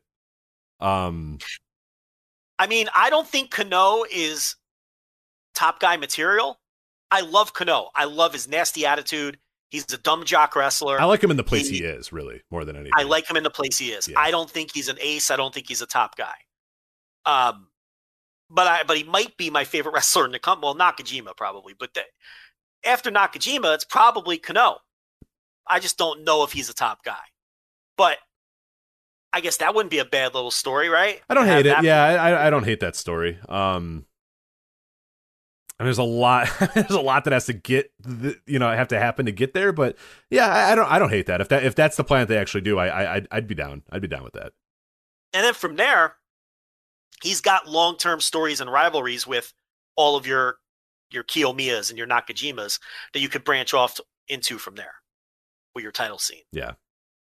So that, I don't know, but I'm just trying to think of ways that they can get out. Their plan might just be Mutoh's our champion and this is it. Right. I don't know. But obviously I didn't like the match at all. I really thought it was a just hard to watch, embarrassing, kind of a farce. I don't know what I threw into the Grapple app, maybe 1.5 or something. I don't know. But you liked it a little more than I did, I guess. Well, I mean, to a 2-star degree, so it's not like I really enjoyed it. It was an average match. No. I think to me, all of the ratings that I gave, all of the credit that I give, all the praise that I will mention of this match, the very small amount of praise that I will mention is all because of Kiyomiya. I thought he was tremendous in this match because he was literally working with a stuffed pillow. You know what I mean? Like that's. Like you mentioned that one part of the match where he is just bouncing all over every single part of the ring to knock this guy down, and Keiji Mutoh, will occasionally fall on his ass or whatever. When Kiyomiya gives up, boom, boom, boom. He's doing. I mean, I thought he just did everything in this match, and it was just to me a tremendous singular performance by this guy that I was like, dude, yeah, this guy, he's got it. He is now. I'm a believer now in him, and yeah, this type of match he would not be able to have 2 years ago. He would not be able to have a year ago. This match would be an absolute unmitigated disaster 2 years ago with Kiyomiya in the spot that he's in now. But he's gotten so good that I think he getting this to at least an average or passable point for me. But yeah, 100% of the credit to Kiyomiya for his effort in here. I think fans really don't. There's a term that fans use a lot that I don't think that they fully understand, and they misapply. And they use it far too often, and that's carry job. This was a carry job. Yeah. This was one guy fucking stinks, and we have to hide the weaknesses as best we can.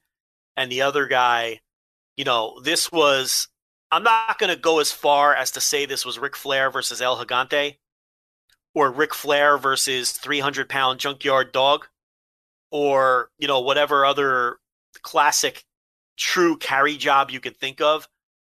But this was a carry job with the term being used properly. And a lot of times people use that and it's like they don't know how to – they misapply the term, But this was a true carry job because this was one guy bringing nothing to the table other than some charisma and some presence. And the other guy bringing 100% of everything physical. Yeah. And really working his ass off. So – didn't love it. I can tell. Yeah, doesn't sound like it. Do the rest of this show here? Yeah. Let's run through it pretty quickly here. I don't have a ton of strong. Yeah, I was gonna say I don't have a lot of strong takes. And when it was over, I was just kind of like, man, why did I waste my time watching this entire show? This was not good. Yeah, there was some stuff I liked, but a lot of stuff I did not like. So yeah. All right. I guess let's just go through it quickly. So we had O'Hara and Yohei. That's Full Throttle. And they were with. Remember when that was our biggest complaint about Noah is not using O'Hara well enough? That was. Yeah, what are they doing with O'Hara? Simpler times, Joe. Simpler times. I'm still annoyed about it, but yeah, simpler times when we were like, "Hey, this company's great, but hey, what are you doing with O'Hara? Come on, let's go. Just let this guy fire this guy or something. Let him go. What are we doing?" It's clear the current regime has no use for him, though. He never does anything meaningful. But anyway, they won a 6-man over Kinya Okada, Yasutaka Yano, and Yoshiki Inamura. Shohei Taniguchi dances now. He's a funky guy, Joe. Oh, yeah. He's aligned with Yone, which we'll get to in a minute. Funky. So Yoshinari Ogawa had a temperature issue, so for COVID restrictions, they pulled him off the show. So Hayata defeated Junta Miyawaki in a match that wasn't nearly as entertaining as Ogawa would have been. No. So it was fine, but yeah, no. The entire time I'm just thinking, man, this would be so much better if Ogawa was here. So the old abundance of caution, Rich. Yeah. The old abundance of caution. We had Muhammad Yone and Akatoshi Saito. Now, all I could think during this match was, we are just ripe for one of those Muhammad Yone heel turns that then doesn't stick. They do it like once every 5 years. He turns heel. They give him a stable. And then they remember he's a nice little wrestler. Yeah, oh, wait, it's Muhammad Yone. Let's just have him dance again. And then he just dances. But again. yeah, exactly. Just, it's like, and he usually cuts the afro off, you know, when he does that, or he does braids or something. But that wasn't the case. Now, listen, I have to say, this is better than I thought it was going to be, because was it just me or was this stiff as fuck? They were laying into each other. Yeah, I don't know if they just decided, hey, we don't know what we're doing, so we'll just kind of hit the fuck out of each other. But yeah, and that'll happen sometimes with Akitoshi Saito. Like, sometimes he's absolutely the dirt worst, and I fucking hate him. And sometimes I'm like, yeah, this guy's fucking cool. So yeah, this is an interesting one for sure. I thought maybe we get like the return of the Dark Agents, and maybe Yone would go heel here or something, but nothing interesting. Just two old guys in an old guy match, slugging it out. So Hayato doing double duty because of Ogawa. So we had Hayato and Yuya Susumu against Daisuke Harada and Kai Fujimura. I don't know. It's fine. I have nothing else to add. Moving on. Yeah, I got nothing to add either. So what do you want me to say? Yeah. I mean, this show just wasn't that good. No, it really wasn't. Well, and this didn't help. This next thing that you're going to talk about here. So. Yeah, I mean, that junior tag was one of the better matches on the show, I thought. Yeah. Yeah. Now, keep in mind, again, disclaimer, I did not watch the semi-main event, that 8-man tag that went a half hour. No, that's good. That's good shit. So you might like the show a lot more if you watch that. I mean, no, was that show going to completely change your entire idea of the show? I don't think so, but it might help a little bit because that was fucking good. Hold those thoughts. I'll let you talk about it when we get to it. So then we had this disaster, which was Kano with High 69, Heyo and Neo, I guess not High 69 anymore, against the old dudes, Fujita, Kendo Kashin, and Nosawa Rongai. So Kendo Kashin did up. They did the double count out finish. Kashin didn't take a bump, of course. And I'm like, well, this is great because it was short and right, in and out, under 10 minutes. Perfect. Yeah. And I see them doing mic work, and I'm like, they're going to restart this shit, aren't they? And I'm going to have to sit through another match with these three old fucks who do nothing for me. And that's exactly how it went down. And then, Fujita folded either Heyo or Neo. I don't remember which one, but doesn't matter. Who cares? Folded him up and pinned him in the center of the ring. It's just such garbage. I mean, how can anyone enjoy this? It makes Kano look like such. I mean, I know that Kano didn't take the fall, but like, no, he didn't. It makes him look kind of like a dork. Okay. You know what I mean? Because he's like, "Hey, my guys will fucking beat your guys. Get him back in the ring." And then the old guys just beat the fuck out of him. And it's like, oh, all right. No, but here's the thing: I thought he looked worse than taking the fall because as the fall is being taken by one of the other geeks, I can't remember which one it was. Kano is being attacked with plexiglass by Kashin with his face up against the. Did you see that? I did. Yes. So Kano is totally getting geeked out on the outside of the ring by fucking. I may have been wrong guy and not Kashin. I can't remember which one it was. I'm sure it was wrong guy. I think it was Kendo because Kendo's been doing the plexiglass thing, so I believe it is. Okay. I believe it was Kendo. Yeah, you're right. So he's got the plexiglass up against his face, and he. What are we doing? I just want guys to beat each other up and win matches. What are we doing? Why are we talking about plexiglass? Who was the guy that was choking with the plexiglass? God damn it! Guys that care and can still physically go. That's all I ask for. I mean, this is bad. Katoge won the junior title from Yoshioka. A lot of people are upset at this booking decision. I don't really care, honestly, who holds this dopey junior title, but I don't know. I thought the match was fine. I guess it was. I don't know. Let me look at the old grapple. I think I gave it 3 stars or something. Yeah, I think I went 3.5. I liked it. I thought it was pretty damn good. Yeah, I seem like the low man on it, but it's fine. I mean, it's okay. I mean, again, I don't have a ton to add, so I'm going to look that up. Would you talk to me about this 8-man here with Shiozaki, Kotaro Suzuki, Marufuji, and Segura against the Congo team? This was good. Oh, it was awesome. Yeah. So there was all those names: Manabu Soya, Masa Kitamiya, Tadasuke, Nakajima, Go Shiozaki, Kotaro Suzuki, Marufuji, Segura. What do you think happened? 30 minutes of guys just kicking the fuck out of each other. Did you really throw Tadasuke in there like he matters? No, he didn't matter. I mean, yeah, he was definitely the 8th of the 8th guy. No, he didn't matter whatsoever in this match. But, dude, yeah, the 7 of the 8 names were fucking awesome. They just came in and beat the fuck out of each other. Nakajima did his like devilish looking laugh. Marufuji came in and chopped some people. Sugiura came in and chopped some people. Go Shiozaki came in and chopped some people. It was awesome. Like, yeah, this is like, while this match is going on and knowing what's coming up, knowing that I'm going to get Keiji Muto and Kiyomiya next, I'm just thinking, what was wrong with this? Like this, I like this style. Like, why did we have to get away from a guy tags in and beats the fuck out of the other guy in the ring? And like, I will say this match did go a little bit longer than I probably needed it to. I don't know if it needed to quite go 30 minutes, but it allowed each guy to kind of come in there, shine, do their little thing. And yeah, I mean, look at the names and yeah, you know what this match was. And yeah, I'm positive that you would like it because it was just dudes beating the fuck out of each other and it rocked. Yeah, well, to answer your question, we're not getting that in the main events anymore because the guy that's champion cannot physically do it. Yeah, exactly. And I do think, look, we're not the only ones who aren't into this. It's a very divisive title run. But there's undoubtedly a Muto curve for the people who like it. I mean, you're into the idea of Muto. If this were Kiyomiya or Go Shiozaki versus another able-bodied prime athlete having the same matches, you would hate them. Now, I get pro wrestling. That's pro wrestling. I mean, charisma carries the day. Yeah, of course. I understand that. But so I'm not saying that. I'm not saying that to say that people who like these Muto matches are being disingenuous. That's not the point I'm making. The point I'm making is to explain why the people who don't like it aren't into it. Because in a vacuum, they're not good matches. Okay, you're enjoying them because, and this is going to sound condescending like I'm telling you why you're enjoying something, but you're enjoying them because it's Muto and you're a Muto fan and you like his charisma and you're into the idea of him having another. That's what you're into here. Mechanically, these aren't great matches. So, anyway, that was the Noah show. I'm not looking forward to Fujita beating Kano. I really hope things turn around here soon. This was not the company that we all enjoyed last year. This is something very different. It's becoming a Nosawa Rangai kind of vanity project. And it's a shame because they have the backing of Abima now and they were really moving forward in a positive way. And this is the kind of thing where if it lasts too long, it could have very negative effects. I mean, history tells us that. That's all. You know, Rich talked about that. So, I don't know. I hope the directions change soon. Yeah. So I'm looking on the grapple. Yeah. The 8-man tag and the junior title match are tied at 3.79 for the best match of the show. Okay, that's fair.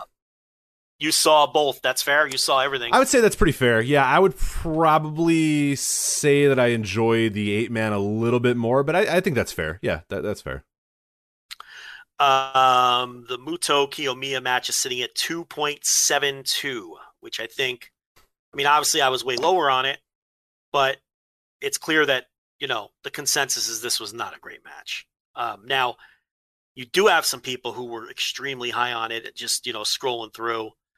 There's a couple of 4.5s and things like that. I mean, if that's a 4.5-star match, then I got what some the stuff hell to show you. I got some tapes to show you then. Yeah, I mean, really. I mean, what's like an Okada Tanahashi match? Right, I got some tapes for you then. What's Flair Steamboat? Yeah, I was gonna say I'll go back to like ones that nobody could even, you know, dispute and you know, from 30 years ago, timeless wrestling matches. I'll show you those if you want to. I mean, so that's kind of crazy to me, but that's out there. But the thing is, there's a lot of people that were on my end, and then it averages out to like, you know, 2.5-star match or whatever. But what I'm sure the Go match is sitting a little higher. What was the name of that show again? Let me look. That was Destination. All right, let me pull that up. Yeah, no, Destination, I believe was the name of that one. Yeah, that one's sitting at 3.7, a full star higher. Yeah, which I think is fair. Like I didn't like that match either, but I would say I would say it's fair. Yeah, I had that at 2. Well, Grapple says I have it 2.25. I thought I went 2.5. Who cares? But yeah, I thought it was a full star better than the. So I think that's fair. You know, because I thought it was a better match. But man, I miss those Go Shiozaki bangers. I can promise you that. Yeah, this is Noah's becoming a tough time. And what sucks too is like this has been a great year where they've really opened up. I mean, they have English commentary on there pretty regularly. I think the guys that do the English commentary are pretty damn good. You got Fight is a great outlet now for watching English language Noah stuff. The free shows on a Bima or whatever are pretty easy to find now that we've learned how to do it. And once you sign up, it's pretty easy. I mean, yeah, access has been better than ever for Noah. And it's like fuck. This is the result. So I don't know. Hopefully it just, all I'll say is I hope it doesn't last long. But I don't know. Shiozaki shoulder surgery. He'll be out for a while. Yeah. About 6 months for him. So watch them just have Shiozaki beat Mutoh when he comes back. Yeah. How boring would that be? Pretty damn boring, Joe. Pretty damn boring. Yes. I had enough of this shit. What are we talking about now? All right, let's move on to New Japan Cup. There was some stuff that we enjoyed, I know, from the New Japan Cup this year. So so far we are up to night 11, night 10. I don't know where we're at these days. I've lost track of what day we're on. But as far as I know from last week's show, we did not talk about night 7, night 8, night 9, or night 10. And there's all really, really good stuff on there. So I'll just jump right over to night 7. That was the match, 2 matches there. Kenta versus Minoru Suzuki and Shingo versus Hiroki Goto. I thought both matches were a lot of fun. How fucking great was Kenta getting the old paper out and deciding that Minoru Suzuki, he didn't care about Minoru Suzuki, and his entrance took too long. So Kenta's sitting down, laying down in the ring, reading the paper. I'm mad of my own heart as a paper reader myself. Yeah, I mean, what a troll job. It's incredible. So it's so great. We just had someone in YouTube mentions or something telling us that Kenta has no character or personality. It's like of all weeks to bring out that comment, this is not the week at all. I mean, you what dummy. planet are you on? You doofus. Yeah, seriously. Jesus Christ. Absolute mouth-breathing idiot to make a comment like that. This week. It was like the morning of, and I'm like, what? Of all days. I mean, you can just say, I haven't watched a Kenta match since he was on 205 Live. You can just say that. You know what I mean? It's like, I saw him against Bobby Roode in the main event of TakeOver, and that's the last Hideo Itami match I've ever seen. That's fine. You can say that. Right. But the promos that this guy cuts and shit like this, he's the best. I mean, honestly, if you made the argument that he's the best character in New Japan and one of the best characters in the world, I would listen to you. It's not a bad argument these days. It's really not. He is one of the best promos in wrestling. He's great on Twitter, in character, by the way. His in ring, the way he gets his character over. I mean, he's one of the best personalities in wrestling right now. There's no question about it. That geek in those comments couldn't have been more wrong if he tried. It's just incredible. This is a good match. What? Another week go to sleep. What is going on with these weak ass? Yeah, he might have to. Might be time for him to find a new move. I don't know. I'm not liking the output that I'm seeing out of those. So, I mean, I get you don't want to crush the big boss's nose in because he's the big boss and all, but Kenta never used to care about such things. Maybe he's lost I don't know. Maybe he's lost the spirit of the GTS. Which, if that's the case, then that's fine. You can find just a new. I would just find a new move then. But yeah, he seems a little shook about it. He's not laying it in there. So I don't know. He's an original dumb jock wrestler, but he's not a dumb jock wrestler anymore. Is that fair to say? Yeah, of course. Oh yeah. That's what people don't understand about the dumb jock energy. Like Eddie Edwards used to be a dumb jock wrestler. He's not anymore. Yeah, he has lost that. Yeah, 6 or 7 years ago, he lost that. Yeah. Rick Steiner, the if you don't like me, bite me era of Rick Steiner, not a dumb jock wrestler. No. Right? So you can be a dumb jock wrestler during one portion of your career and then not be a dumb jock wrestler in another portion of your career. Kenta has completely changed his game. This is the Fang Revives era of Kenta. He's a snarky promo. He knows the physical toolbox is limited now. And he has evolved into this. It took him a while, but he has evolved into his current form. And he's got himself a nice little second life. But the spark isn't there. You don't see the Kenta rush very often. The go to sleep doesn't have the same pop. Neither does the Busuku knee or whatever the hell that's called. He hasn't even used a lot of that stuff in a lot of it. But he has completely reinvented himself, and he has given his career a second life. So he may not be going. This isn't. You're never going to get vintage Kenta again. He comes close sometimes, but you're not getting that. This is a really cool version of this guy right now. So yeah, I enjoyed the match. And then the Hiroki Goto Shingo Takagi match. I was kind of surprised because I heard a lot of people really talking about how awesome this match was, and I liked it. For the record, I liked it. The problem was I watched Night 8 before I watched Night 7 because I heard so much about Night 8. It couldn't meet up the expectations of what I saw from Night 8. So I thought this was a good match. I wish I had watched it before I watched Night 8 because I went into this thinking, oh man, I can't wait. And I thought it was good, but not tremendous. What'd you think of Shingo and Goto? No, I really like Shingo Goto. I could watch those two guys just beat on each other, on every show. Yeah, it's awesome. No nonsense. They come out, they stare at each other, the bell rings, they just beat the fuck out of each other. You know what I mean? Yeah, it's my kind of wrestling. So, no, I really liked it. I went notebook on it. Low notebook. Yeah, I think I'm 4. I'm still 4. But I saw. Fuck? But I saw some people. I saw some snowflakes flying for this match, so I was kind of surprised. No, I really like that. That was really good. And Shingo, the more I see, the more I think he's probably winning the tournament. But I guess we can get to that when we talk about the Kenta match. Night 8, we had Sonata versus Yuji Nagata. And Joe, you have been telling me that Sonata has been okay on this tournament. I'm telling you that I'm not believing you. I'm telling you that I'm not buying into this again. I thought this was a pretty damn good match against Yuji Nagata from Sonata here. Yeah, it wasn't bad. I mean, it wasn't as good as the Ishii match, but Sonata has been pretty good in the tournament. He's not botching as much. It's just so weird to talk about this guy. But I thought this match was. Well, what I was going to say is that maybe this is. I honestly don't know if I would mind Sonata if he was just like a never guy. You know what I mean? Or just kind of like in that mix. Like I like him as a singles guy, and I like him in his mid. I might be fine if he's just a mid guy. I think it's always that like when I see him in main events, or when I know that he's winning a G1, or I know he's doing like that's where I may be thinking, this guy isn't up to that standard. But maybe that's okay. Maybe he's up to a mid card standard, and that's fine. Because he'd be a good asset, I think, in that division. I mean, obviously. If the IC title was still a thing, that'd be a great opportunity for him to be in there and, that mix or the never mix or anything like that. I think that would be the spot that I would really kind of put Sonata in and say, hey, this is your spot. Let's go own it. Because I think he excels a little bit more at these like 18 to 20 minute matches than he does at, your 30 to 40 minute matches. Not everyone's a top guy. Yeah, that's fine. That's the easiest way to say it. Then the main event of Night 8, New Japan Cup 2021, Will Ospreay, Zack Sabre Jr., 21 minutes and 23 seconds. Snowflakes, Joe. A full 5 for me. I fucking love this match. How good was this? Full 5? Oh, yeah. Absolutely loved it. Yeah. This was phenomenal. Yeah, one of my favorite matches of 20. I mean, it'll be very difficult to top. I mean, this is in the mix with both the Wrestle Kingdom matches right now, as far as, top tier. I mean, this is in the mix here. This is in my top 5 by the end of the year. It'd be very difficult to knock this thing out. This was just a war, Joe. Oh, any match that starts out where the bell rings and the guys go and attack each other immediately, that already starts at a 5 for me. And then it basically just has to do anything you have to fuck up then to not, things have to happen throughout the match for me to lower the rating. But, joking aside, like they attack each other at the bell. There's history. And then they just proceed for 21 minutes to just absolutely murder one another.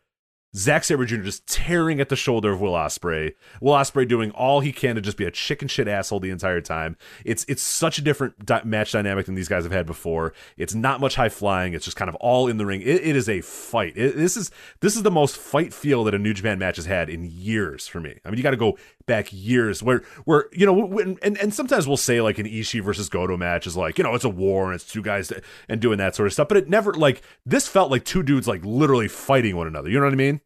In terms of the way that the struggle was, the accidental blood, the targeting of body parts. This isn't just guys throwing bombs. This isn't just Ishii, no selling a drop on his head and getting up and doing a lariat or whatever. That shit rules. That stuff's awesome. This was two dudes literally just beating the fuck out of one another for 20 minutes. God, it was spectacular. So good. Yeah, it felt like a genuine struggle. And I know people say that a lot, but this really it felt like a struggle in all the right ways. Everything felt earned. Everything in the match felt earned, and there was a grittiness to it. Mm-hmm. There wasn't the right kind of grittiness, not the sloppy kind of accidental grittiness that you'll get out of like a Sasha Banks sometimes, or Charlotte, where it's like, wow, that was gritty because Charlotte was sloppy, but it kind of helped.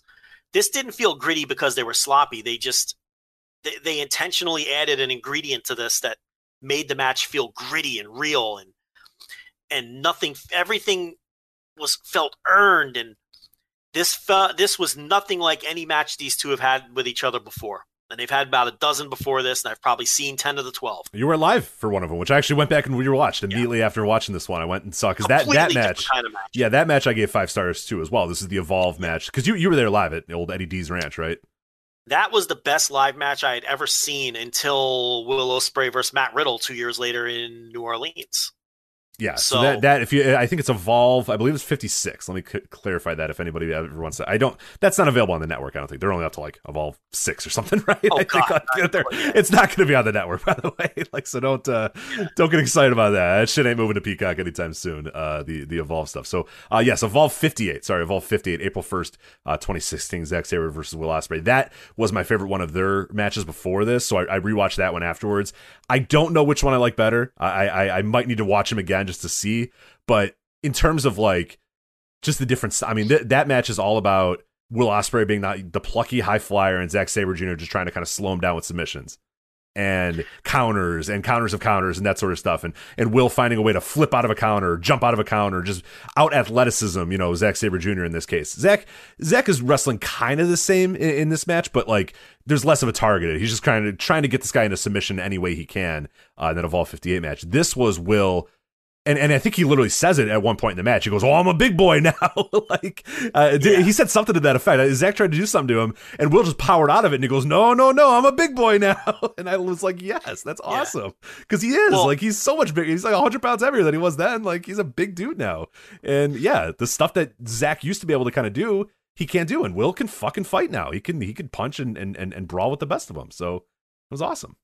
Cashback is not available on gas in New Jersey and Wisconsin. Hey, good morning. You're heading to the airport, right? Yep, thanks for checking. I like the car. How long have you been a rideshare driver? About 3 years now. I really enjoy it. Isn't it hard to make money these days with the price of gas being so high? Not for me. I use Upside, the free app that gives you cash back for every gallon of gas you buy. Wait a minute. Are you saying you actually get real money back when you get gas with the Upside app? Yep, I get real cash back every time I get gas. Does that actually add up to anything? I'll make around $200 to $300. Wow, that's serious extra cash. I'm downloading the Upside app now. Download the free Upside app now to earn real cash back every time you buy gas. Use promo code CAR for an extra 25 cents a gallon bonus on your first tank. You can cash out anytime right to your bank account, PayPal, or a gift card for Amazon and other brands. Just download the free Upside app and use promo code CAR for a 25 cents a gallon bonus on your first tank. That's code CAR. The Evolve match was more of a showcase, based on the kind of show it was and where they were at. The series they had last year told a tremendous 2-match story with the match in New Japan and then the match in Rev Pro follow-up, which was even better. And this was completely different from all of those. I mean, like we've been describing, this was more of a gritty fight. Some of the sequences in this match are just indescribably good. You can't describe how good they are with words. I don't have the adjectives to describe how great some of the sequences in this match were. And then you throw in just flawless execution of incredibly difficult sequences. I mean, this is wrestling at its highest level is what this was, between two of the best in the world. And then you throw in the accidental blood and Ospreay. It doesn't look like he broke his nose because it looks like he may have just had a bloody nose because he didn't have they're selling it like it's a broken nose, but I don't think he broke his nose. But at any rate, he had blood all over his face. It looked like a broken nose. That added to it. And this was the kind of match where this is going to be a weird way to describe it. But when this match was over, it was the kind of match that was so good that it made me question whether I overrate other matches that I like. Because I watch this match and I think this is just a different level of pro wrestling. And it makes me feel like when I like other matches, I overrate them because, oh no, this is something different. This is truly great. This is a great on a different level. So that was my first thought when the match ended. I'm like, this was so fucking good that it's making me question myself and whether I really like these other matches as much as I think I do, because this was so great. And I kind of have like this existential star crisis again. Right.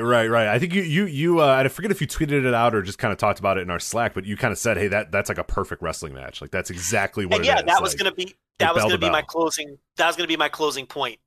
This was a perfect, flawless pro wrestling match. I don't think they could improve upon it in any way. It was just it was perfect and flawless. Yeah, I don't know what I would change. Like, honestly thinking about, okay, well, this spot, like, literally nothing. Like, literally nothing. Like, it's just, yeah. It's just incredible. Yeah. With all of that said, 4 3/4. Oh, you're a coward. You're a fucking coward. Now, probably my favorite. Let me look back. We're only in March. Is this my match of the year? Let me take a look. I'm trying to remember what you've. I'm trying to remember what you've rated, but yeah, your notebook will tell the tale there. So I'm going to give you my contenders. Okada Ospreay from Wrestle Kingdom. I went 5 on that. Okay, that was a great fucking match. Yeah, it was a good match. Yeah, I thought Okada was so good in that match. Like, I don't know if a wrestler has been as good as Okada was in that match all year. Is that fair? From his deathbed too, by the way. Oh yes, a man who. Hey, you want to? He had to rip the IV out to get to that match to go and have a great wrestling match, but he ended up doing it. So. Do you want to take your victory lap now or wait until after this? I'll wait. Oh no, I'll wait. I mean, that's obvious. I mean, dude, come on, like whatever. So, that would be a contender. That's an easy win. I don't even need to take a victory lap there. You know what I mean? That's Larry Bird throwing the finger up after the 3-point contest. Like, yeah, I'm good. Well, you're going to take your lap. I'm going to make I'll do it anyway. If you want me to take it, I'll take it. But yeah, you're right. Let's do it. So a rich victory lap is upcoming. Shingo Jeff Cobb, I went 5 stars. That was obviously incredible. Did you go 5 on that one? I went 4.5 on that one. Okay, so you don't have that match of the year territory. No. My 2 5 stars this year: Okada, Ospreay, and then Ospreay and Sabre. So yeah. Surprise, surprise, Will Ospreay. Yeah, good wrestler. Will Ospreay, wrestler good of the year wrestler. contender again. Yeah, my top 5 are Okada, Ospreay Sabre, Ibushi Naito, Shingo Tanahashi, Shingo Jeff Cobb. Yeah, so I like Shingo and I like Will Ospreay. They are good wrestlers. Kota Ibushi, also a good wrestler. So Shingo Tanahashi, I have in the mix. I went 4 3/4 on that. Let me move to February. MSK Grizzly Young Vets, I got a 4.5 too. That match fucking ruled. I will never stand down on that one. No, yeah, great tag match for sure. Let's see. February I don't have anything in sort of that Pantheon level. Couple 4.5s. Adam Brooks versus Slex the Business, of course. Oh yeah. Not quite matching the Business Slex, I believe is what he is now referred to for some reason. In my notebook, it's Slex, the Business, the that's proper the way way. it should be. Yeah, okay. Right. You're on the right side of history, Joe. I don't know what those guys are doing over there in MCW, but they're wrong. Slex, the Business. Yeah, so I don't know. Nothing in February and nothing in March until this match. So for me, it's either Ospreay Sabre, Ospreay Okada, or Shingo Cobb. And I'd have to really think about it. And a teaser for a show that we'll do next January. Come find out what so get ready. Yeah. Match of the year is. Yeah. The expectation is palpable. Yeah, for people saying, "Oh man, I wonder what Joe, after 8 more months, will decide as his match of the year," and you'll find out next January. So, yeah, but it was incredible. Yeah, flawless pro wrestling. It was really great. Tremendous match. Night 9. That was David Finlay versus Yoshihashi. It was fine. It was good. It was good. Yeah, Finlay is looking good. I'm on board with a lot of other people that are now saying, "Hey, this Finlay guy, he's kind of putting it together a little bit." And yeah, he's fine. I think maybe people are overrating it just a tad, but Finlay's fine. So there you go. And the main event was Jay White versus Tanahashi, which I thought was good, but not great. I wasn't in love with it, but I think you liked it maybe a little bit more than I did. Yeah, I mean, here's the thing about Jay White. I think he's such a great character wrestler at this point that it's hurting his matches from a traditional match, the way you traditionally grade a match from a nerd standpoint, because he's not out there trying to have traditional New Japan notebook style matches. He's doing this tremendous character work, and it's top class, top tier level. Don't get me wrong. But Jay White and Great Okan are 2 guys who are just approaching their matches in a different way than everybody else. And I'm not suggesting they're wrestling the same style. They're wrestling completely different styles. Oh, no. I think that's totally fair. No, you're absolutely right. Yeah. But they're approaching their matches in a different way. Whereas the rest of the roster, they're going out there and trying to have bangers every chance they can get. Jay White has a different kind of plan every time he gets in the ring. And he wasn't going out there with Tanahashi to have a match of the year contender, with all of the stalling and everything else. So, yeah, he's just doing something different. but I think he's been very good. We got the run in. Here we go. Uh-oh, what do we got? Right, come on in. It is the boy. The this time boy, around. what's up? This will be good because he doesn't get shy. He's a little more talkative. What's going on? No Coke Zero for me? No, why not? Wow. Well, look, I'm empty over here. I want a rest. I'll just say the girl brought one. I'm just saying in the power rankings. There's nothing in there. He's got the empty. He said, I want the rest because he wants that caffeine. And he's trying to drink, but there's nothing in there. Oh, you had some? Yeah. There was a little bit left? Yeah. Yeah? You getting ready for bed? No, don't touch that. Don't touch that. That's bad. No, come here. Come back. You're okay. You're fine. Rich won't be that mad. It didn't. Is it doing it or no? No, you're good. It did it for a second, but you're good. Okay. He ran away crying. Oh, God. Oh, Jesus. No, because he touched the mic. You know what happens when the mic gets touched. I know. Tell him Rich will not be that mad. Yeah, you better rectify that now. I got to make this right. Nolan, come back. Well, this went sideways. Jeez. He got, I hurt his feelings, I think. And I said, what's that? And he cried and ran off because he was being playful and he grabbed the mic. Yeah. I'm sure. Are you getting the fuzz? No, we're good. Okay. You got it for a second, a brief moment there. Hey, Nolan, come on back. You tried so hard. I hear her consoling him. What a disaster. You're done. All right, well, that's the Voice of Wrestling Flagship podcast. That's Joe Lanza. I'm Rich Grach. Fastlane's coming up Sunday. You don't really care. We don't really care either. NWA's coming up this weekend. You don't really care either. We don't care much as well. They booked Titus for some reason. That's stupid. Impact. Rich Swann won. He beat Moose. So there you go. All right, Joe, you anything else before we get out of here? I heard his dopey little feelings here. Let's see if we can get him back in the room. Had a whole conversation set up too. Yeah. You're gonna have to buy him Yoda pajamas on. You have to buy him something nice now.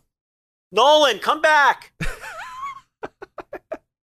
I'd love to. He's got you real shook here because Joe, you're Mr. Confidence and Mr. Bravado, and now you're I shook. feel bad.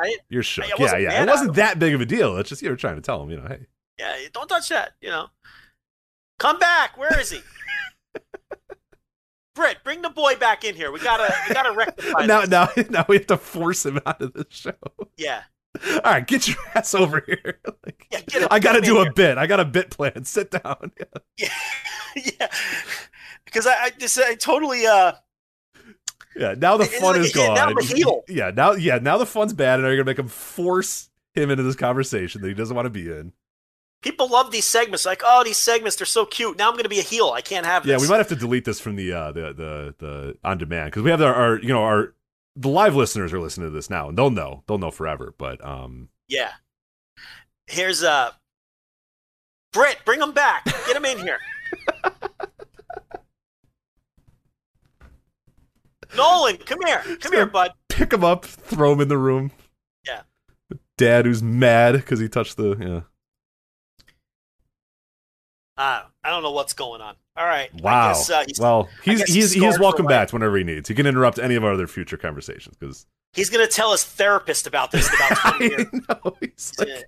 I always wanted to be a radio host, and then I went to go touch Dad's thing, and then he yelled at me.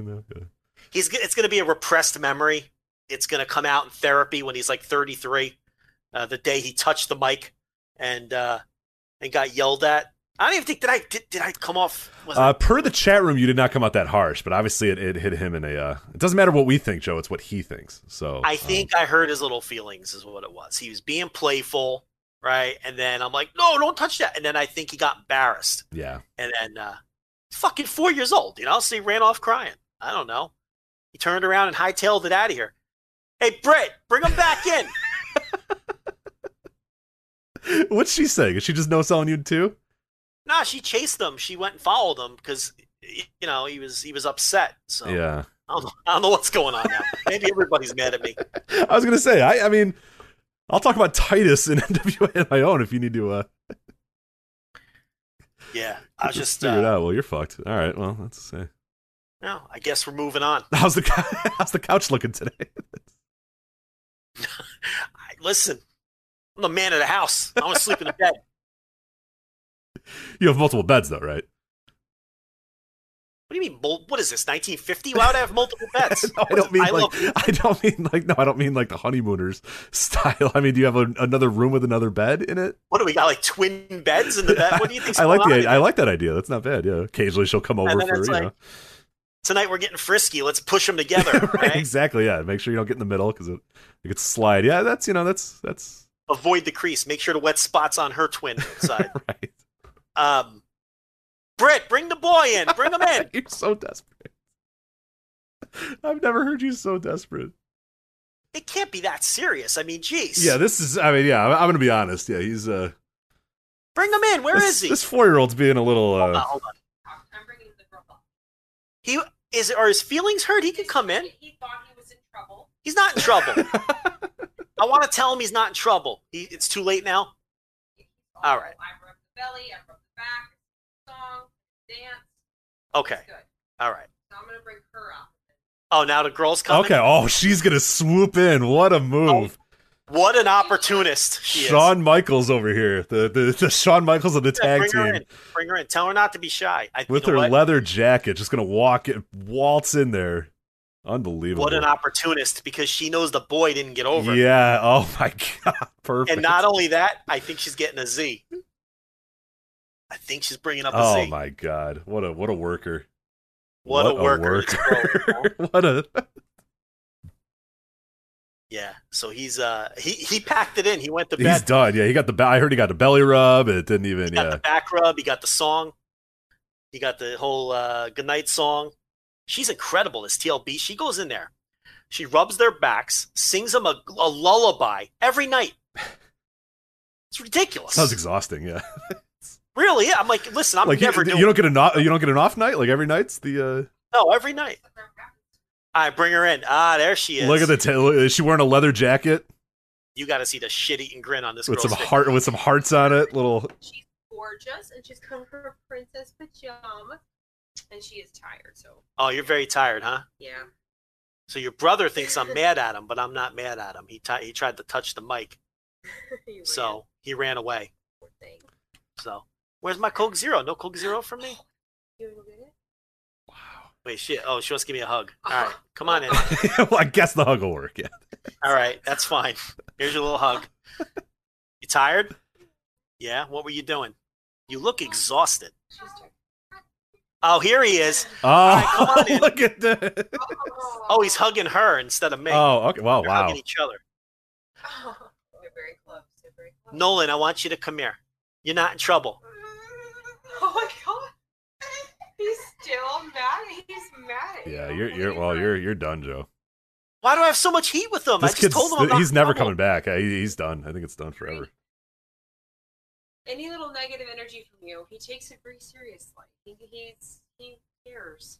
Yeah. This is deep. And feel it. He can feel it, and I guess he's just, There's no negative energy. I don't have any heat with him.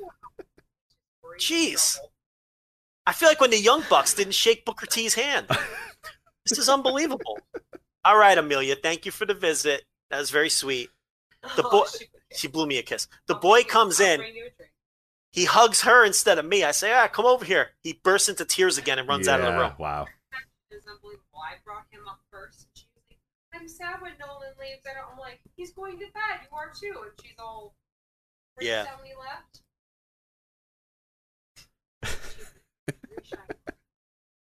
Okay. So she knows your friends are listening. Oh, is that what she says? Friends, yeah. She's got some friends listening. Yeah. I said, you don't have well, thousands of friends. Thousands of friends. Joke's on you. I don't have any friends. So, joke's on you. All right. So, before that disaster, where were we?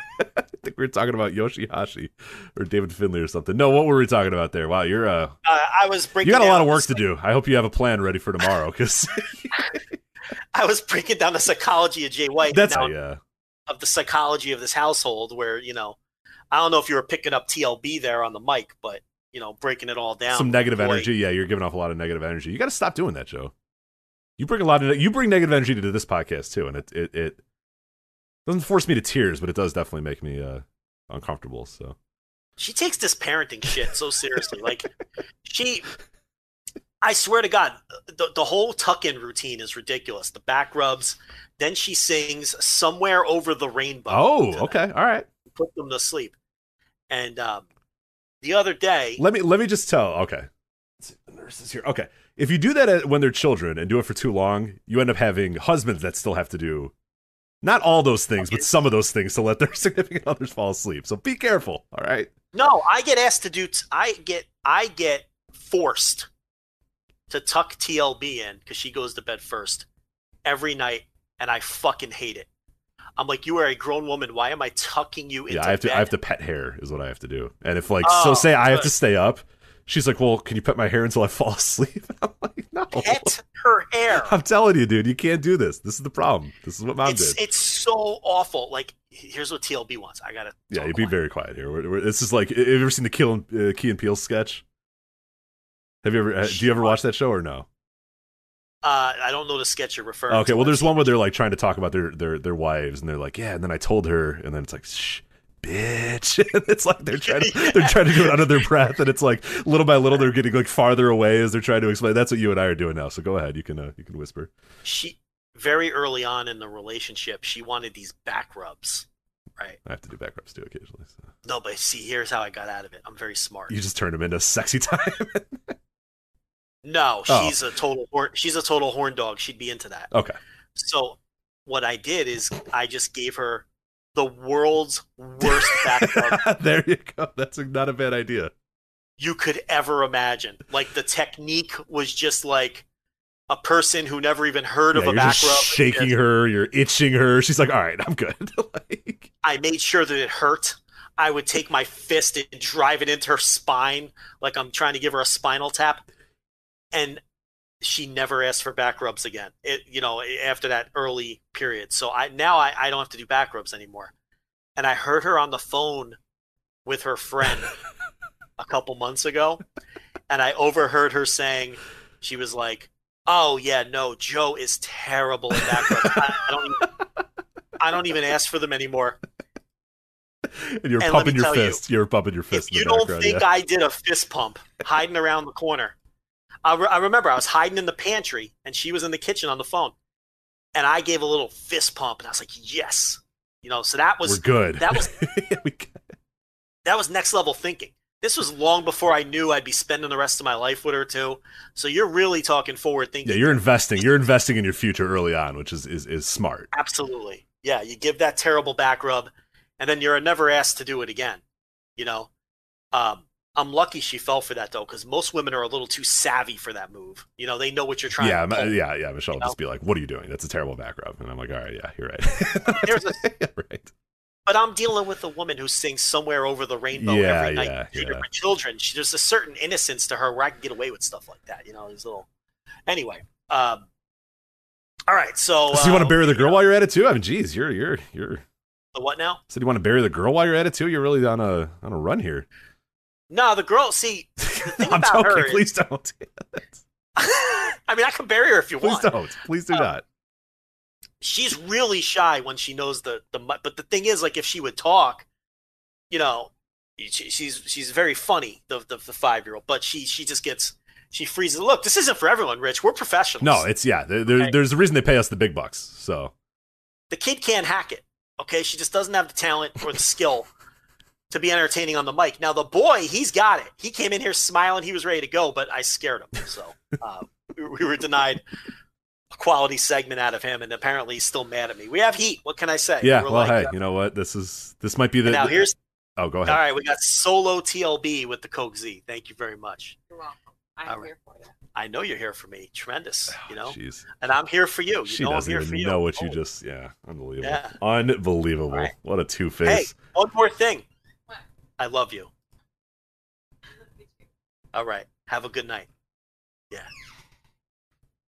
That's how you do it, Rich. Something else. You're something else. That's how you do it, Rich. You're something else.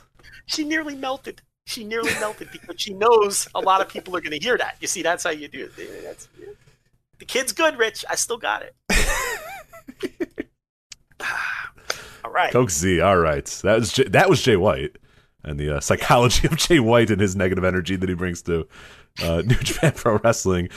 Speaking of negative energy, Night 10, Evil versus Toru Yano. What the fuck? Just stop this stuff. There's nobody around anymore that still defends Evil, right? Like, we all agree that it's absolute garbage now, right? Can you hear me okay? Because he moved the No, mic. you're fine. You're perfect. You're perfect. Because I'm like, he moved it like 6 inches off of my face, and I'm like worried that you can't hear me now, but I'm afraid to touch it again. No, you're good. You're good. I mean? It sounds fine. Toru Yano is the absolute shits. I think the only thing worse than clap crowd Toru Yano is The Fiend. That's the only thing in wrestling that is worse than clap crowd Toru Yano, because when you strip away the crowd's ability to laugh and put him over, everything he does falls flat. So, yeah, this was terrible. Irredeemably bad. The whole thing. Now I'm burping, but yeah, it's awful. Fine. Yeah, it was just absolutely terrible. So, no need to talk about it anymore. Then we'll move on to Shingo versus Kenta, the quarterfinal match there on the main event. What'd you think of this one? I thought, again, like, good, but I didn't think it was great, because it's like, you might even want to add Kenta to that list too, of a guy that's just kind of doing a different thing. You know what I mean? These days, this was still pretty damn good, but yeah, it's just, I don't know. It was a good match, but not great. Shingo's capable of doing better, and I think Kenta's capable of doing better. I came in with really high expectations, given who the two people are, but I need to maybe not do that anymore with Kenta. And I've been doing it wrong with Kenta for like 5 years now, and I just need to start doing it. You know what I mean? This time I can't disagree with you. I disagreed with you on Shingo Goto. I can't hear. I like this. I was entertained by this, and I thought the match told a good story. Good match. Can't call it a great match. The thing about it was Shingo sold the entire way. Like, this was just a 20-minute Kenta beatdown. Yeah. Into a 3-minute closing stretch. And again, Joel Abraham pointed this out, Super J-Cast, and I agree with him. The way that the Shingo matches have been structured in this tournament really lead me to believe that now that he's going to win it. Because he's always the underdog, underdog. He's always the baby face fighting from underneath. Yeah, he's getting his ass kicked for a lot of the matches, and then kind of firing up at the end and firing up and winning the matches. So yeah, you're right. It definitely feels like it's getting in that direction. Mm-hmm. Yeah, so based on the match structures, it seems like they're trying to tell a long-term story here with Shingo. But this was a good match that told that exact story, and Shingo moves on. So we have our what round are we? Yeah, let me get the updated brackets here as of this recording, which I think might change because I think there's a show maybe tomorrow or the next day. But as of this recording, here is our brackets. So the quarterfinals are going on the 16th and the 18th. So actually, yeah, it'll be Thursday morning. So about, I don't know what, 12 hours from now or whatever, those matches will be done. And then the semifinals are on the 20th and the final the 21st this weekend. But yeah, we have Evil and Yano. They that was a quarterfinal. Evil moves on. Shingo versus Kenta, that was a quarterfinal as well. So we now have in the semifinals Evil versus Shingo. God help us all. I hope, Joel, and you are right that Shingo moves on to the finals. In the other quarterfinal matches, you have Will Ospreay and Sonata, and then David Finlay versus Jay White. And that's an interesting booking there, because obviously Jay White's going to win that one. I highly doubt that David Finlay is going to pull the upset. And like you've always said, now how do you beat Jay White? Who beats Jay White? And it might just be Will, because it's Will versus Sonata. So I have Will going through. I have Jay White going through, and I kind of think I have Shingo and Will in the final, but I don't know. Beating Jay is always tough, especially right now. So I don't know what they're going to do exactly there. You know, Finlay and White have history, though. That's true. Yeah. If you needed a guy to kind of pull a big upset, I guess Finlay isn't the worst guy to do it. They have history. So you could do the deal where White is overconfident, because I think he's won every match they've had with the exception of one. I think he's like 6-1-1 against him or something like that. Obviously with the loss coming when they were both young Lions, but then he ran off like 6 straight wins against him as Lions. And I think he's beaten them once or twice, you know, once they've both been pushed.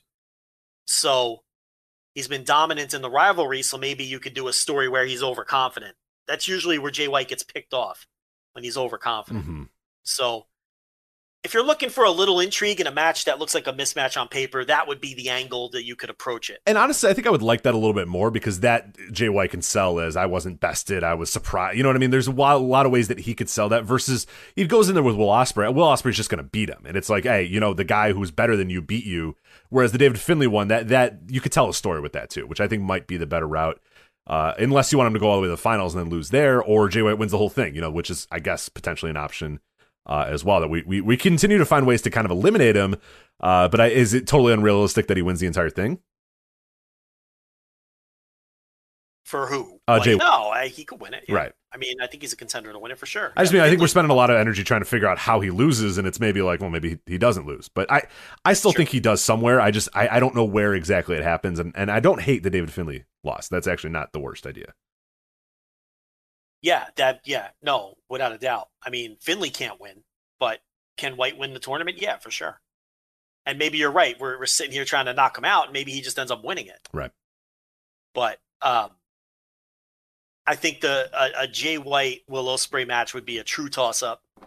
It comes down to who would. I mean, if you think Shingo's going to win, who would they rather have him beat in a final? And he sort of has this thing going with Will Ospreay where they wrestle once or twice a year, so that would make sense. Do you want to do Shingo Jay White? I feel like they would do Shingo Will Ospreay. Yeah, no, I would do the way if I was booking it, I would have Shingo versus Will Ospreay, and I would have Shingo beat him. I think he's an okay guy for.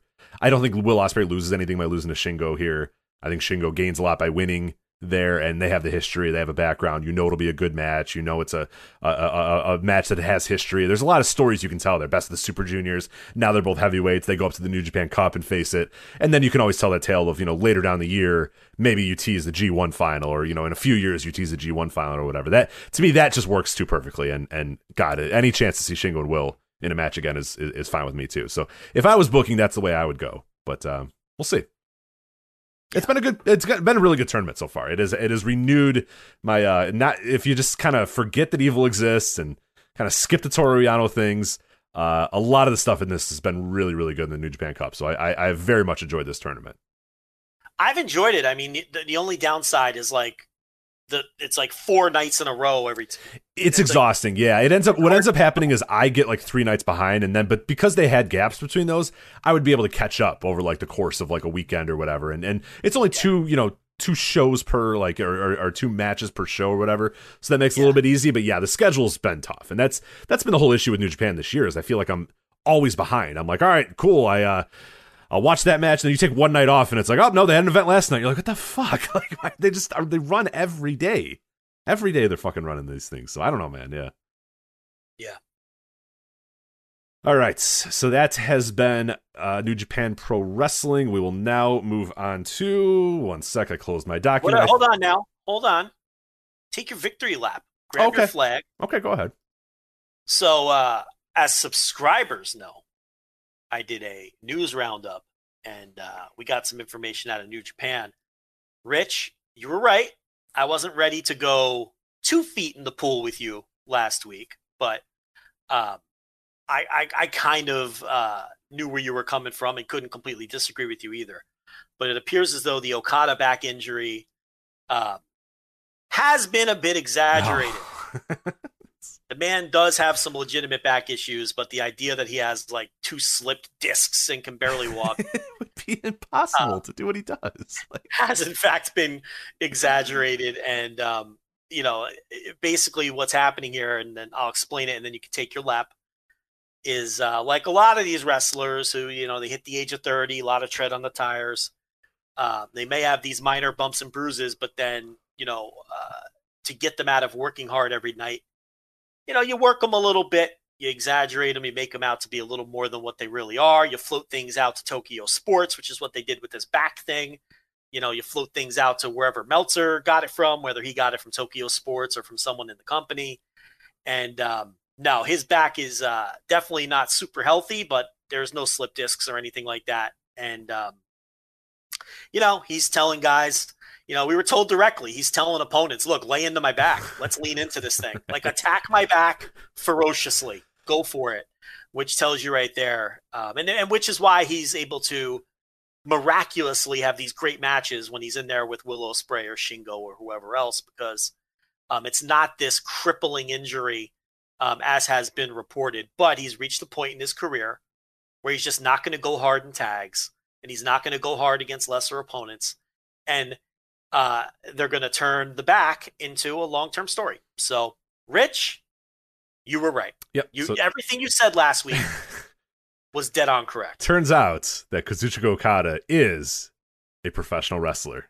Unbelievable news here. That's Okada, professional wrestler that works for a professional wrestling company. I mean, that the best part was like on Twitter, people being like, "Oh man, my uncle had one slip disc and he could barely walk." And it's like, oh yeah, that's right. Like, you're right. He probably couldn't.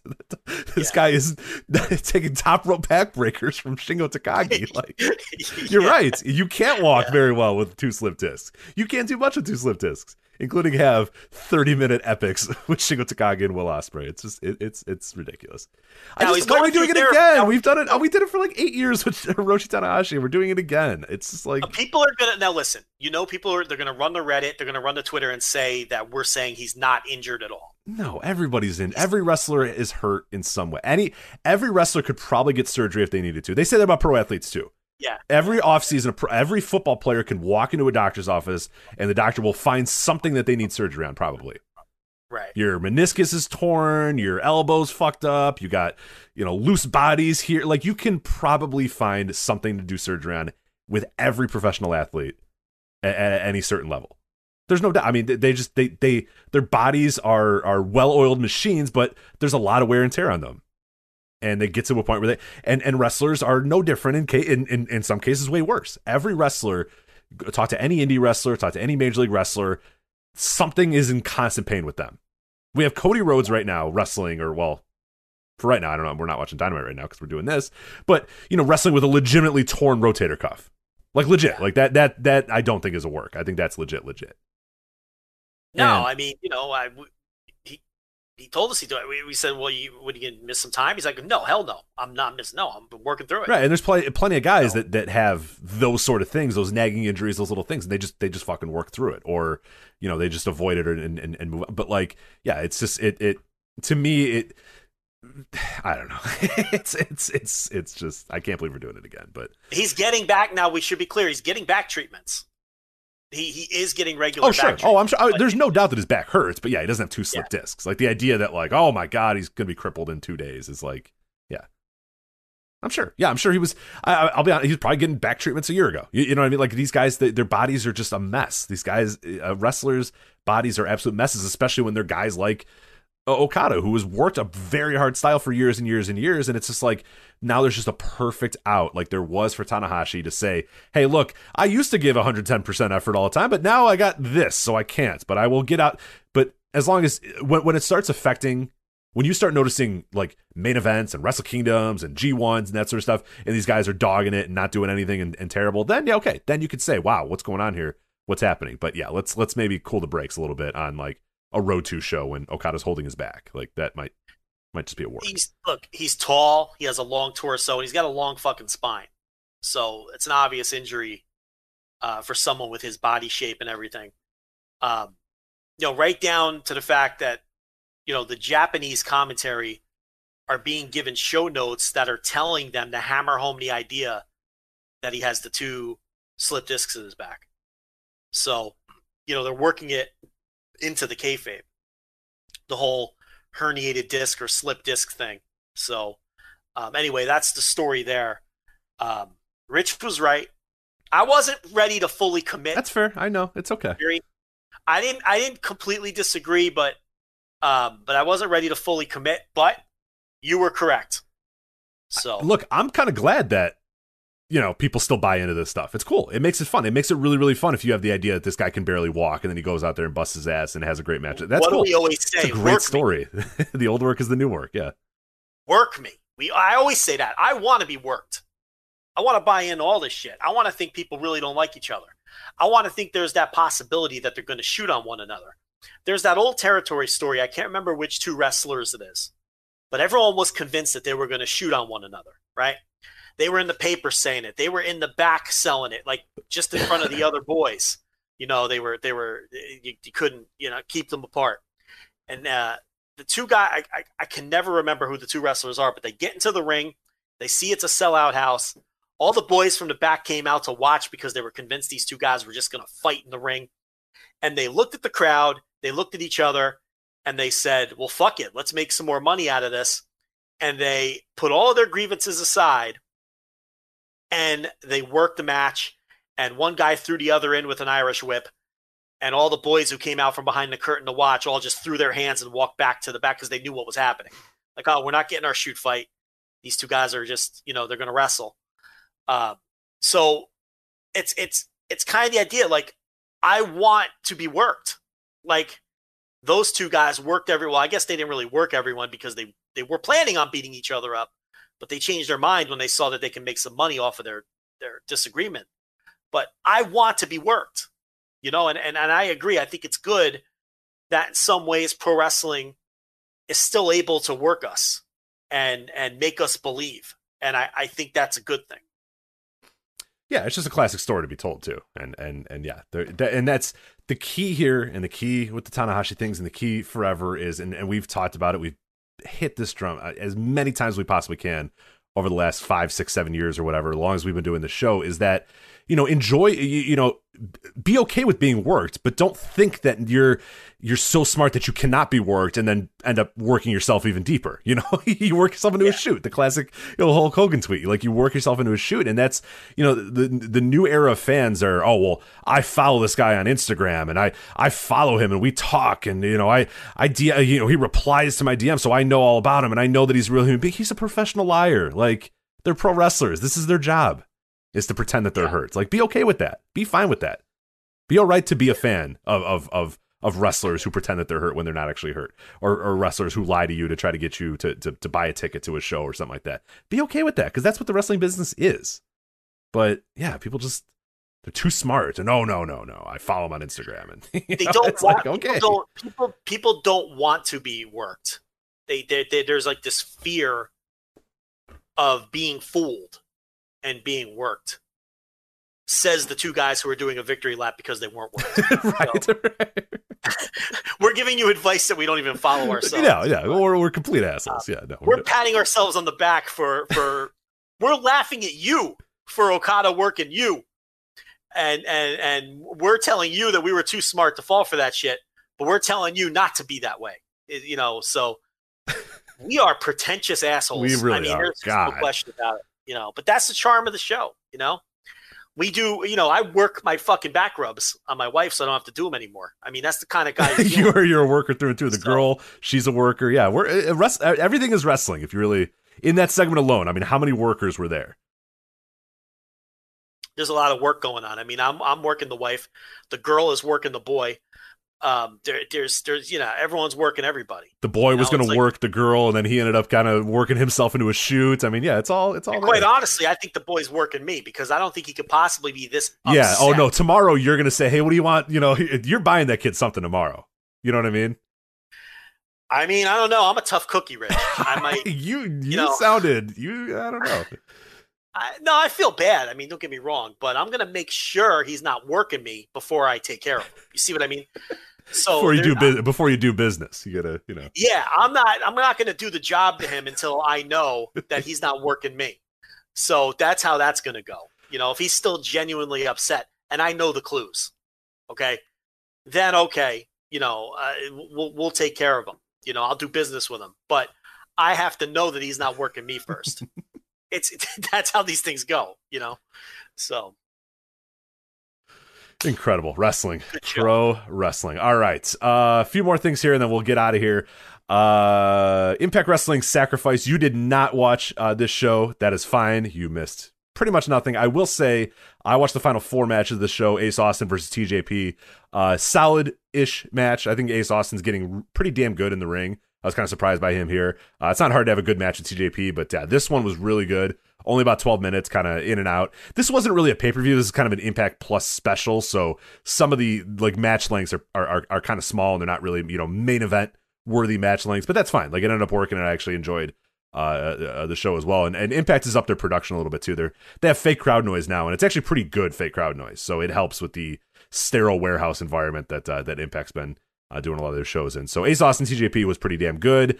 Deonna Purrazzo versus ODB was horrible, as bad as you can ever imagine a match could be, and not because of Deonna Purrazzo. ODB is really never been good and was particularly bad here. So avoid like the plague. Finjuice versus the Good Brothers. Finjuice win the Impact World Tag Team titles. A big upset here, a big news story here in the wrestling world is Finjuice are your Impact World Tag Team champions. This was pretty good. It's as good as you're going to get from the Good Brothers, but I thought Finley and Juice worked their asses off in this match, and pretty good action between the two. Not great, but a pretty solid match between those two. But real quickly, what do you make of Finjuice winning the titles? Well, that match is on New Japan World, if people don't know. Oh, I didn't know that. Okay, there you go. So that's easy to watch then. You can go watch that match on New Japan World if you have a sub. But, yeah, I mean, it shows that everybody's still open for business with each other.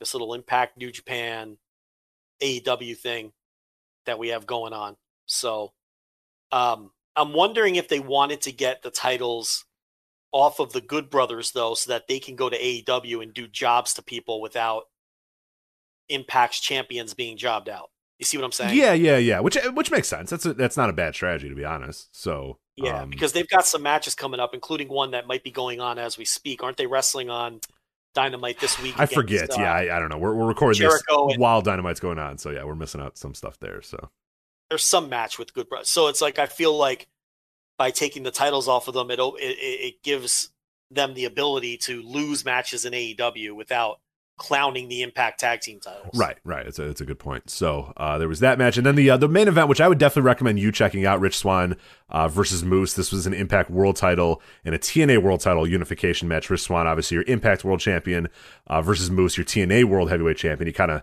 took that belt. The run that Moose has been on with that belt has been really, really cool, because it started out as kind of a joke where he just grabs the TNA World Title and says, "I'm the TNA World Champion," and nobody really believed. Everyone's just kind of like, "Okay, dude, it's just a title. It doesn't matter." But Moose goes out there, defends it, beats everyone's ass, and eventually it's like it becomes a real title. It's a really, really cool story that they told, and Scott D'Amore, finally says, "All right, fine, I will recognize that this title is a real title, but now you got to put it on the line against Rich Swann, and we're going to unify both those belts." They have a 20-minute match, really fun. There were some really, really cool spots in here. I thought Moose really looked good here.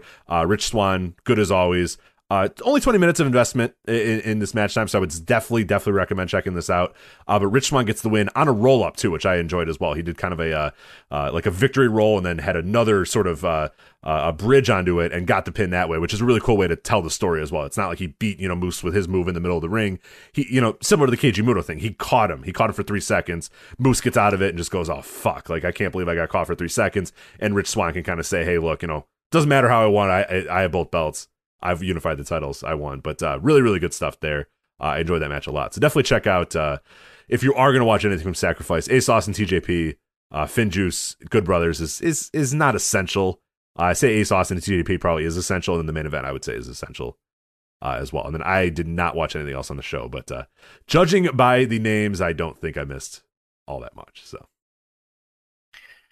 Yeah, so, I mean, this is all just to set up Kenny Omega beating Swan, and then he gets 2 more belts, the Impact belt and the TNA belt, then he'll have the AAA belt, he'll have the AEW belt, so, he'll be looking like Ultimo Dragon coming out with 1 million belts up and down his arms and around his waist, so he can do the belt collector kind of deal that we all suspect that he's going to do, because, look, I don't have any doubt that Omega's beating Rich Swann.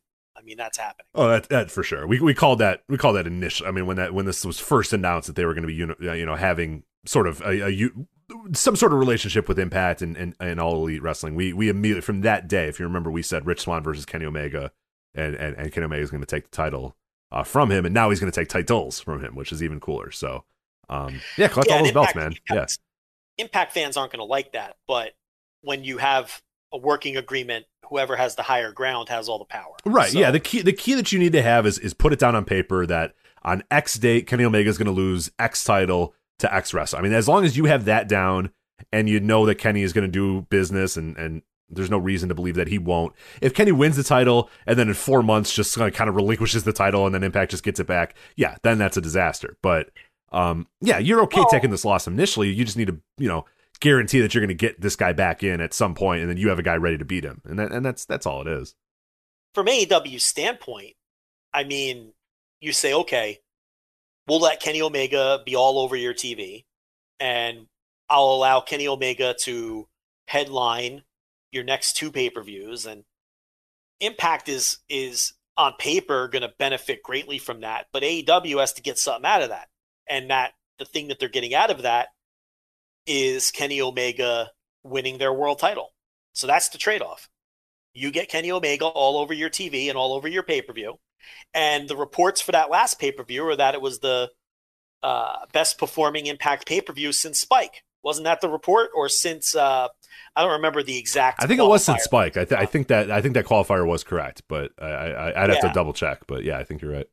The bottom line is the pay-per-view did great by their standards, with Omega on top, and we've seen what the AEW relationship and Omega has done for their television ratings. Although the last 2 weeks they're back down in total viewership to pre-Kenny Omega levels, and that could be because he's not appearing on TV as much, or, the story is just kind of wearing thin. But I have a feeling when they heat up the Kenny Omega Rich Swann thing, that the ratings will bounce back. But that's something to keep an eye on. Yeah, and I think he'll be more all over this. I think people realize that he's not in the mix right now. He's quote in the mix, but he's not, in the mix. Whereas, I believe, no doubt that once Kenny says, "Hey, I'm going for that title," that people will then get a little bit more invested in it, because there's actual stakes to it, and not just, Kenny might show up, and it's like, okay, even if he does show up, we know that, we're not going to get a whole lot out of it. So it was Kenny's first appearance popped big, and then they settled in like the 170,000 a week range. But now they're back down the last 2 weeks to doing about 140,000 total viewers. And they did 50,000 in the demo this week, I think. But the thing is, it's now been 2 weeks in a row. So you're starting to see a possible trend of Impact settling right back to where they were before Kenny Omega showed up. So that's something to keep an eye on. But I think with the pay-per-view doing as well as it did for a 6-man tag, I think Kenny Omega versus Rich Swann for all the titles is going to do very well, again, by Impact standards on pay-per-view. In fact, I think that's going to do incredible. I think a lot of AEW fans will pay for that one. Yeah, because that's a really. I mean, you and I both were on the record as saying that I would go with Moose as like my representative and my guy, but I think Moose is maybe the better guy to beat Kenny Omega. You know what I mean? Like that's the guy that I would have maybe. But Rich Swann is probably the best dude to face Kenny Omega, because everybody knows that that's going to be a good match, and I think most AEW fans are probably somewhat aware of Rich Swann from some way, shape, or form, whether the Indies or maybe WWE or the Cruiserweight Classic or whatever. So yeah, no, that's a match that every wrestling fan should try to be interested in tuning into. And if that's like the last thing that Kenny is going to get, the last titles that he's going to get, like that's a big deal as well. So I'm with you. That has the potential to really do well on pay-per-view, to see, hey, are they really going to have Kenny win all these titles? And those are just two good professional wrestlers with some good names, that would main event a pay-per-view. And I think I'm right with you. I think that would do well. Yeah, I think people know it'll be a great match, because it will be a great match. But look, Kenny Omega's not losing either of those titles back until he loses that AEW title. I mean, you can mark that down. I mean, they are not going to allow him to lose to someone in Impact before he loses in AEW. So he'll lose the AEW world title before he loses those Impact titles. I wouldn't even be shocked if he just at some point never loses those titles in the ring. I mean, AEW has all the power here in this relationship. So, I don't think he's going to turn around and lose to Moose like a month later. I'm not saying that you're saying that either, by the way. But I don't think that's going to be the case. And I think even though Rich Swann is the Impact champion, I don't think he's like this iconic guy or this huge star that's going to be hurt by losing to Kenny Omega. Or, you know what I mean? It's like he's their champion, but he's a guy that's beatable. I mean, if we're being honest, he's not a difference maker at all. He's just a nice guy to have on the roster. And, don't get me wrong, I like him, and maybe they'd rather have Omega beat Swann than have Moose take that L. And maybe that's why it's Swann instead of Moose too. Because maybe they want to protect Moose to some extent and not have him lose to Swann. Because I think Moose has more upside than Swann. I agree. Yeah, that's why I said, like, when I saw this happen, I was like, oh, you know what? This is way better to play. Because, Swann loses nothing by losing to Omega, and Moose could gain everything by beating Omega. So, that to me is, if that's the play, that's the smart play, for sure. Yeah. And maybe 6 months down the line, once Omega has lost the AEW title, then you could either send him back to Impact or even have Moose come to AEW or whatever you want to do, and then have Moose win those, those titles back, or just maybe this is a way to get rid of the TNA title. But and do it that way. No, I completely agree. I'd rather have, if that's the decision, I'd rather beat Swan and have Moose win. That's exactly what I would have done too.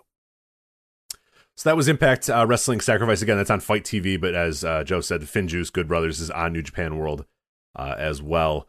Let's you want to talk World Wrestling Entertainment's Fastlane Vroom Vroom pay-per-view? Yeah, why not? That's a big pay-per-view coming up this week. That's a huge one. On the WWE Network too, so we said goodbye. Yeah, it was supposed to be the other pay-per-view, and then when we were watching the other pay-per-view, they said, "Hey, Fastlane, that'll be on the WWE Network too." So it's okay. Now it's official done. So this will be officially. This is on the Peacock. It'll be too, on both. Right? It'll be on the Peacock. Yeah, my mom is pumped about Peacock. By the way, I got a text that says, "Can I really watch WrestleMania for free?" And I said, "Yeah." She goes, "Awesome." I was like, "Okay." Did you warn her though? I didn't have the heart to tell her. I was like, okay, when we get closer, I'm gonna be like, it's like a 2-day, 7-hour fucking thing. Like, you don't really want to watch this. I didn't mean that, but you did warn her that she's not getting the Smoky Mountain tapes. You did warn her. She's gonna be upset about that. I did not break that to her yet. That, just to let you know, if you're trying to complete your 1983 World Class watching, I don't know how quickly those are gonna be up there. So no Boston Garden House shows. Right. I know you're trying to follow along from after Michael Hayes closed the door on the Von Erich, but no, it's gonna be a while till. Just let her know. I know she's following along with November to Remember. Right. Oh yeah. Let her know that there's some skeezy uploads out there where she can get those. I'll let her know all about torrents. Yeah, explaining torrents to my mom will be. But yeah, she's pumped about the arrival of the WWE to Peacock. So there you go. So I will watch it on Peacock to see how the old Peacock thing works, and we'll see. But WWE Fastlane. Women's tag team titles, Nia Jax and Shayna Baszler versus Sasha Banks and Bianca Belair. Joe, that is in fact the match that has happened. That is for the women's tag team titles. Nia Jax and Shayna Baszler are your champions. Sasha Banks and Bianca Belair are your challengers. And this, Joe, is an interesting little wrinkle here. Stay with me here. So Sasha and Bianca, they're a tag team in this match, all right, at Fastlane? Correct. Guess what they're doing in another month? At WrestleMania, the grand day of them all. They're facing each other, which... It's unbelievable. I mean, this is a really cool story here. So what we have now is these tag team partners that they don't really get along, Joe. You know what I mean? They're not seeing eye to eye because they're really enemies. But for this brief moment, they'll come together. Will it work? I don't know. We'll have to find out this Sunday. I think what you're asking me is, will they be able to coexist? Yeah, I suppose that is a question. And Joe, I guess I would ask you, Sasha Banks and Bianca Belair, can they coexist this Sunday, streaming live on Peacock and the WWE Network at Fastlane? Yeah, well, and we got to see where Reginald's loyalties lie as well. Well, yeah, Reginald is coming out with Nia and Shayna, but he's got the hots for Sasha, right? He does. He wants to pork her. I think. So him and Carmella don't bang, right? He just helps her find wine, right? I don't think Carmella's in the picture anymore. Okay. You're scratching a little bit there, Joe. I don't know if the boy came and pulled your stuff again. All right, you're good now. No one pulled anything. Yeah, I see that on the. Yeah, I don't know what happened. I don't think Reginald has anything to do with Carmella anymore. Well, no, I was meant back in the Carmella days. Was he? He was her sommelier. But that was the implication that they were banging, or no? It was no, right? They never hinted at that. Okay, but he really does want to bang Sasha, though. Yeah, I think so. Yeah. Okay, all right, that's the story. Cool. Right. No, he doesn't really want to. Reginald. Oh, the human. I don't know if Reginald, the human being, whatever his name is, wants to. I mean, you never know. Probably. Listen, we're talking about Sasha, so we have to be careful. Because we don't want to get clipped. The stands will get mad. We'll get destroyed. Who wants to deal with that for 4 days? So, kayfabe, everybody. Yes. What's next? We're talking about wrestlers. Alexa Bliss versus Randall Orton. Intergender action should be a classic. The bell will ring and these two will just go in there and exchange holds, and Randy will put on a side headlock, yeah, top wrist locks, just a real catch as catch can, display here. I know. I'm sure. I know Alexa's been working out in the dojo, training for this one, getting prepared, studying Randy Orton tapes. I know that Orton's gonna have the power advantage. There's no doubt about it. Power, weight advantage, the veteran leadership, but Alexa's got speed over Randy. She's got athleticism over Randy. Sure, cunning. She's cunning. She might also. Cunning? I don't think she's more cunning than Randy Orton. It's tough. That's to one say. of his strengths, right? Yeah, I guess that is one of his strengths. He is very, very cunning, but she has the ability to potentially elicit the help of a swamp monster, so that could help. That could help in her favor. So, listen, the dirty swamp wizard is always a factor. Some may even say that that's really who Randy Orton is facing here. Is the dirty swamp wizard? Yeah, it's possible. What if I hope he has to face his doppelganger too. There was the other Randy Orton that showed up that one time. There was the other Randy Orton, but cool. see, this is the Fiend possessing the body of his imaginary underage girlfriend, and then facing. See, I think this is all a ruse for the Fiend. Who will be... This is a hot take, Joe. Are you sure?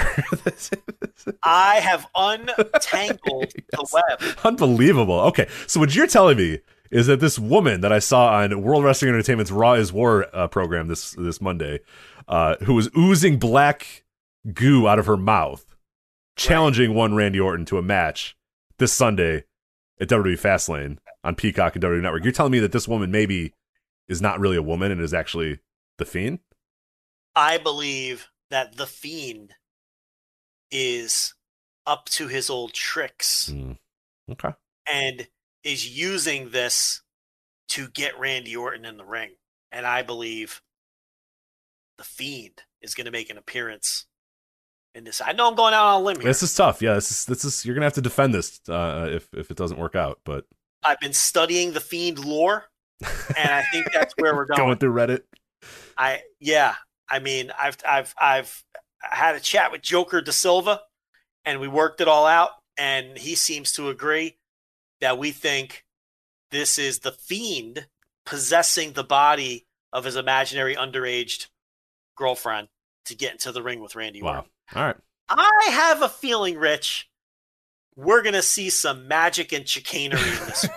It's a good possibility. That's my prediction. Well, I think that they're just going to go in there and have a wrestling match, Joe. So we'll see who's right. Not when we do our instant reaction show on Sunday, but next week on the Flagship when we mercifully have to talk about this terrible show. I'm not doing it. Could you imagine doing an instant reaction to this fucking show? I mean, Sunday? I could. I'm up for it. No, don't you have March Madness? You have basketball. You have something. That's a good point. Go look at stars. Go outside. Go for a walk. Yeah. Stare at the sun. Cook food. Repair my relationship with the boy. Yeah, do anything. Jesus Christ. Yeah, do not spend an hour talking to me about this show on Sunday. Jesus. No, God almighty. Can't do it. All right. Drew McIntyre versus Sheamus. This is match number 3. This is the third match, yes. Yeah. And also the third match we have talked about on the show, this Fastlane review or preview. Yeah, I mean, the match on March 1st was a little overrated, as you would imagine. Because, you give – when there's a good, solid WWE match, you would think that, it was Savage Steamboat from WrestleMania 3. I think it's Masawa versus – it's Kobachi Masawa. And then you go and you watch it, and it's like, it was fine. They had a good little match on March 1st, and then they had the match the following week where they bashed their stare-covered heads into each other. That was weird. And now they're going to go at it again here. So, look, it's a trilogy in the vein of Flair Steamboat. So this will be the I don't even know if it's the rubber match because I don't know who won the second one.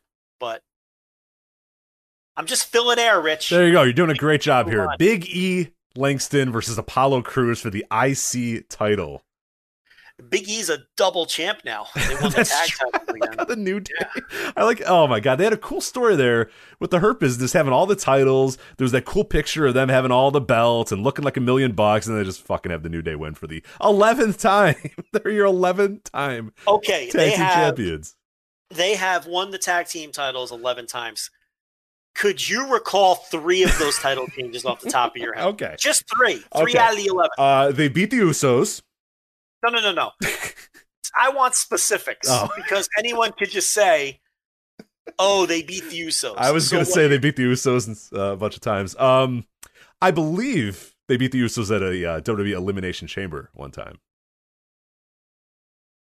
I'm going to take your word for it. Or a Hell in a Cell. It was one of those. It was a cell or something. Okay, I think we're back now. Okay, I believe. We're back. Okay, I do not know what happened. That was the weirdest error I've ever had on my computer, and it has me very worried. So, hello.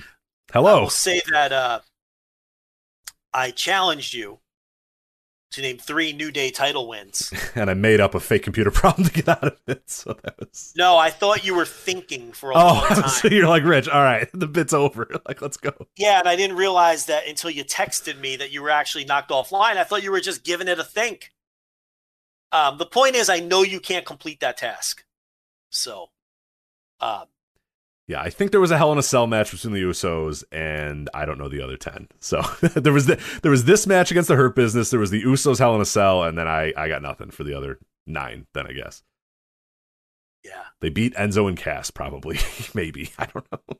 I don't think Enzo and Cass ever won the. Oh, that's true. Maybe they didn't. Yeah. They beat the Usos 9 times. I don't fucking know. Who cares? Didn't they just beat? I'm pretty sure they recently beat Cesaro and Nakamura for the SmackDown titles, right? Okay. Kofi and Woods. I was gonna say different New Day team, but yeah. Kofi and Woods. Oh, I'm sure they beat Morrison and Miz at some point. Yeah. You know what? Here's what it comes down to.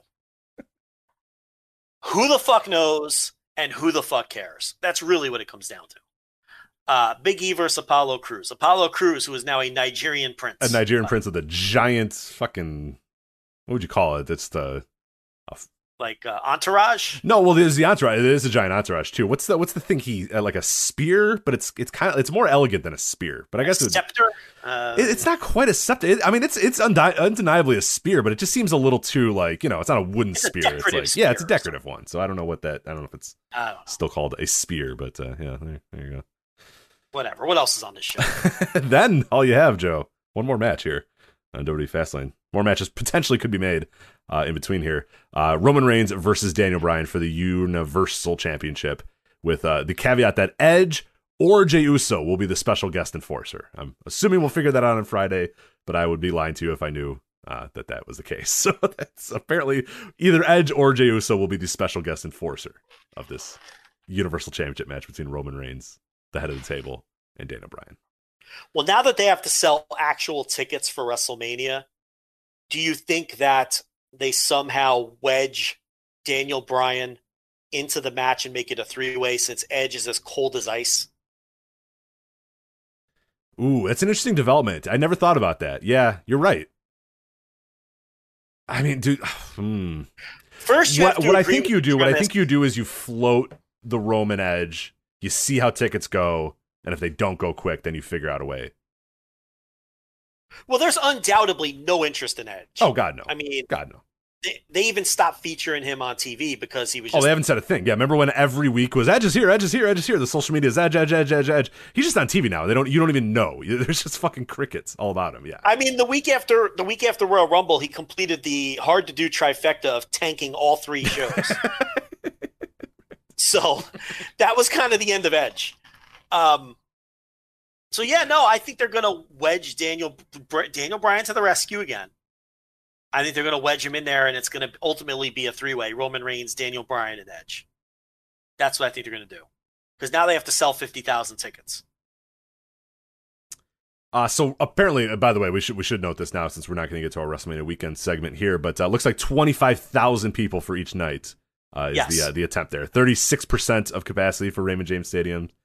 So not going to beat out Dana White in the UFC, who are going full boat, filling 100% of the arena. But 25,000 people for each night is the goal. So we'll see. It'll be very interesting to see what the demand is for tickets. I imagine they're pretty good, but it's like, I don't know what demand for tickets are right now. Like, I don't know if enough people feel confident that, hey, I'm going to go and go to this event. I don't know how many people are interested in WWE. It's going to be very fascinating to see how these tickets go. Do you have a read on it initially? Do you think these things sell out in a heartbeat, or like how many people are traveling for this? I don't know. There's so many questions about this that I don't know if I have any answers to. I'm going to be very fascinated. I don't know. I really don't know. I think on one hand, people will be really excited, but the whole thing is a lot of people still aren't going to be comfortable. So a lot of people who aren't vaccinated aren't going to be comfortable going to a massive event like this. I mean, the Super Bowl had no trouble putting people in the building, but that's the Super Bowl. That's the Super Bowl, yeah. And WrestleMania likes to think of itself as the Super Bowl of sports entertainment, and in many cases it is. But yeah, I don't know. I don't know how many people are hopping on a plane and traveling to Tampa to take in WrestleMania. I don't know. Like, it's easy to get 500 people into an NBA arena and scatter them about and all that sort of stuff, and it's easy to do a few of these things. I don't know. I really am honestly curious. Like, they could just as easily sell everything out in one day or struggle to get to 10,000. I have no read on it whatsoever. No idea. It is outdoors, but they do rely a lot, obviously, on fans that travel into these towns. I don't know. We'll see. I really don't. To answer your question, no, I don't have a feel for it. Yeah, it's just been such a traveling, and that's the thing. The Super Bowl had a lot of people travel in for it, but they also were giving tons of tickets away to local, hospitals and stuff like that, and people that were vaccinated and stuff. So the Super Bowl, they had their base of people that were going to buy tickets and travel and do all that, but then they kind of sprinkled in about 5,000 just free tickets, people that were vaccinated, people that that sort of stuff. They're going to try to sell 25,000 tickets for both nights. So I mean, I don't know. I'm fascinated. We'll find out. I think tomorrow we'll have a read on it as they go on sale tomorrow. But that, Joe, is WWE Fastlane on the WWE Network. Sure, I gotta tell you, sure feels like a huge show. I know. I'm salivating thinking about just spending my Sunday night watching this thing. So. Cannot wait. All right, final topic here, and then we'll get out of your way so you can watch some college hoops. NWA is returning this week with Back for the Attack. The event will air on Fight TV, voicesofwrestling.com/fight, by the way, if you want to order that show. Help us out a little bit, voicesofwrestling.com/fight. The card, real quickly, I'll run this down, and we can kind of give our thoughts on what we think of the NWA right now. NWA World's Heavyweight Title match, Aaron Stevens versus the champion, Nick Aldis. NWA World Television title, Tom Latimer versus the Pope, Elijah Burke. The Pope is your current champion. Number 1 contenders match for a Serena Deeb's NWA World Women's title, Thunder Rosa versus Camille. Crimson versus Jack Stane versus Slice Boogie versus Jordan Clearwater. That's on the show as well. We also will... The only reported things otherwise are that Chris Adonis, the former Chris Masters, will make his NWA debut, and Tyrus will make his NWA debut. Of course, Tyrus, the former Funkasaurus. Tyrus is wrestling JR Kratos. Oh, did that officially got announced then? Yeah. Okay. Well then, Tyrus versus JR Kratos. Sorry for not having that. I don't know who Chris Adonis is facing. The world title match, Aaron Stevens is going to wrestle it straight without the gimmick, because it's like for Josephus, in honor of Josephus. So that's going to be just a straight.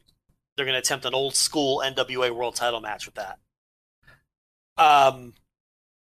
The TV title match, Elijah Burke won that title on one of the UWN Primetime Live deals, and Tom Latimer. Look, this is a mix of guys that they had been using previously who survived through the pandemic, still under contract, I guess. So you've got your Aaron Stevens, your Nick Aldis, of course, Latimer, Camille, Thunder Rosa, and then with mix of some new faces like Tyrus, Jordan Clearwater, people like that. Jax Dane had actually been part of NWA right there at the end before everything shut down. So obviously with the Crimson connection, remember they were VOW. Crimson and Jax Dane. We won the war because they're we sued their asses. Yeah. And we run the rights to this very prestigious lettering. Which can be bought, by the way, if they want to pony up a little cash. You guys can have it. So just write that check. We'll talk. We told them in court. We said, listen, if you want the VOW names, Crimson and Jax Dane, all you have to do is pony over $1 million and it's all yours. And they balked at that. So you know what? And the price has increased a lot in the last year. Let me tell you that. It has. Our value is skyrocketing. $1 subscriber at a time. So it has just skyrocketed. So I might not even take their million at this point. But mix of old names and new names. I don't know what it's going to look like. There's obviously no Dave Lagana. There's obviously no Josephus. There's obviously no Dave Marquez, who announced that he is not part of the sort of re-debut coming up this weekend or going to be part of Power. Some of the old, obviously Billy Corgan is back. Crimson is still in the mix. From what I understand, Simon Diamond is a part of the office now at this point. I forget his shoot name. Pat Kenny, maybe? Is that his name? Pat Kenny? I don't know if I know his real name. I think I only know him as Simon Diamond. So I think it's Pat Kenny. But he's in the mix now. So you've got some turnover in the office. So that means you're going to have turnover in the vision and how everything is presented. I'm curious. Look, the pay-per-view doesn't look great on paper. I will watch it. And I'll be into Power and see what kind of form that takes on Fight TV. But I do expect it to be different. Look, they lost some talent. They retained more than I think people thought that they would. I really thought it was an overtalked talking point when people were saying, oh, they're not going to have any wrestlers and they're going to fold. I never thought that was going to be the case. They didn't have a ton of overhead while they were gone. Some of the people were going to stick around. They did lose some people, but I didn't think they would, Thunder Rosa, for instance, I know, that she re-upped with them, for instance, and there's still some familiar faces there. I knew they'd be back, and I knew they'd still have some of these familiar faces, and, they're mixing in some new ones, and we'll see who sticks and who doesn't. And I'm curious. I'll check it out. I'll go in with an open mind as usual. Yeah. Oh, I mean, I think you and I are always in favor of another place that potentially pays well existing. Like I have no issue with that. So I hope they do well. You know what I mean? Like that, it'd be a great spot for a lot of people. It's a great kind of in between indie for a lot of people to kind of cut their teeth. And we've talked about it before many times. NWA Power and the 10 pounds of gold and all that sort of stuff. There was a lot of people that improved tremendously, and it helped a lot of people's career in a short amount of time. And yeah, any other options out there that are well funded. That are our effort is being put into them, like that is always an asset to every single wrestler. Professional place to work. Yeah, it's great. Yeah, knowing you're going to get your paycheck on X amount a day, knowing what's going to happen, having real human beings behind the company. It's not some fly by night operation. It's that stuff matters. That stuff is so important in wrestling. So yeah, losing them would suck because it'd be one less legitimate place for guys to work. So it's cool that hopefully it goes well. I don't know. Like I'm not as ambitious about it, and some of the choices, like I don't really know that I would get Tyrus. Like I don't know what the benefit of that would be, and it did obviously bring a little bit of negativity. I don't know how much, but I don't know. He's not a guy that I would really ever call because I don't think he really brings much to the table anyway. And then has his pretty interesting past as well, where even fucking Fox News is like, we're good, dude, so go away. I probably wouldn't have called him, but all the other guys, I'm like, yeah, whatever. Everyone else is fine, really. I mean, I don't know. It's not going to be enough negativity to be meaningful, I don't think. But look, here's the thing: the existence of the NWA is good for wrestling's ecosystem. Yes. That's the bottom line. It's a good place for people to come in and improve their game and sharpen up. It's a good place for some of these veteran wrestlers to keep themselves in the spotlight and get steady work and keep their pulse going in the business. It's a good place for fresh new talent to get some eyes on them and possibly break through. It's good for the NWA to exist in the pro wrestling ecosystem. It's good for MLW to exist in the pro wrestling ecosystem. It's good for all of these places to exist, whether they're your cup of tea or not. So I'm glad they're coming back, and I'm glad Power's coming back. The previous version of Power, I don't know what the new one's going to look like, but the previous version of Power was an easy, enjoyable 1 hour watch for the year and a half or whatever that it existed. I liked it. It's just laid back, easy wrestling television. Simple. It helped make some careers. It helped keep some careers alive. And, they did what they could during the pandemic. The 3 shows that they ran that, I forget how they branded them. They weren't called Power. They were called something else. Look, they weren't that great. The UWN Primetime Live connection, that didn't thrill me either. But now they're coming out of this on the other side, back in their regular format of Power. I don't think this pay-per-view is going to do well because it's an ice-cold pay-per-view with no build. All it has is a Twitter build. You're not going to do good business off of a Twitter build. Yeah, dude, I'll be honest. It surprised me that it was coming up this weekend. I really thought we had a little bit more time. And as I'm looking over my notes and I'm saying, when's that NWA show? And I went, oh, it's this Sunday. Jesus Christ. Okay. This weekend. It really caught me by surprise. So don't love that. Yeah. Do not love that, of course. But no, I mean, I guess they just they probably want and need an influx of cash. Mm-hmm. I mean, that's what this is. But I wouldn't really judge them because I don't think this one's going to do well. Let's get 3 or 4 months of Power under our belts and build to a pay-per-view and see how that one does. Mm-hmm. That's more interesting to me. This one is just, we're back. We need an influx of cash. We've had 0 income for the last year. And we see if we could sell a couple hundred of these. That's really what this comes down to. So Thunder Rosa, Camille, that's an interesting match. Camille is one of their projects that they've had really from the 10 pounds of gold era till now. Because Deeb is still out with that knee injury. So that buys Deeb a little more time to get back. And I assume, I guess you can't assume Thunder Rosa is going to win that. Camille could win that. Yeah. Camille's, I mean, if you're trying to really kind of get things going and push people, it's probably time to find out what you have with Camille. So. Yeah. So it's interesting that Crimson's wrestling because he really took himself out of the ring. He was more of a behind-the-scenes presence during the Power era. But, they lost a lot of people. Yeah, so they need everybody. He gets back in there.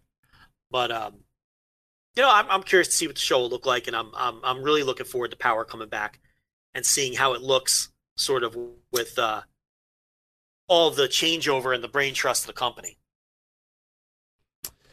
All right, so that is this weekend, as we said, NWA Back for the Attack. That is on Fight TV on March 21st. Fight TV, voicesofwrestling.com/fight, by the way, if you're going to order that show. Help us out a little bit and check it out. Anyway, that's it for us. So also MyBookie, mybookie.ag, promo code VOICES, again, to get into March Madness. If you were too late to get into their bracket challenge, that's okay. They're going to have stuff all throughout the month of March as well. March Madness has officially begun. We're going to let Joe go so we can get in basketball mode for the next week.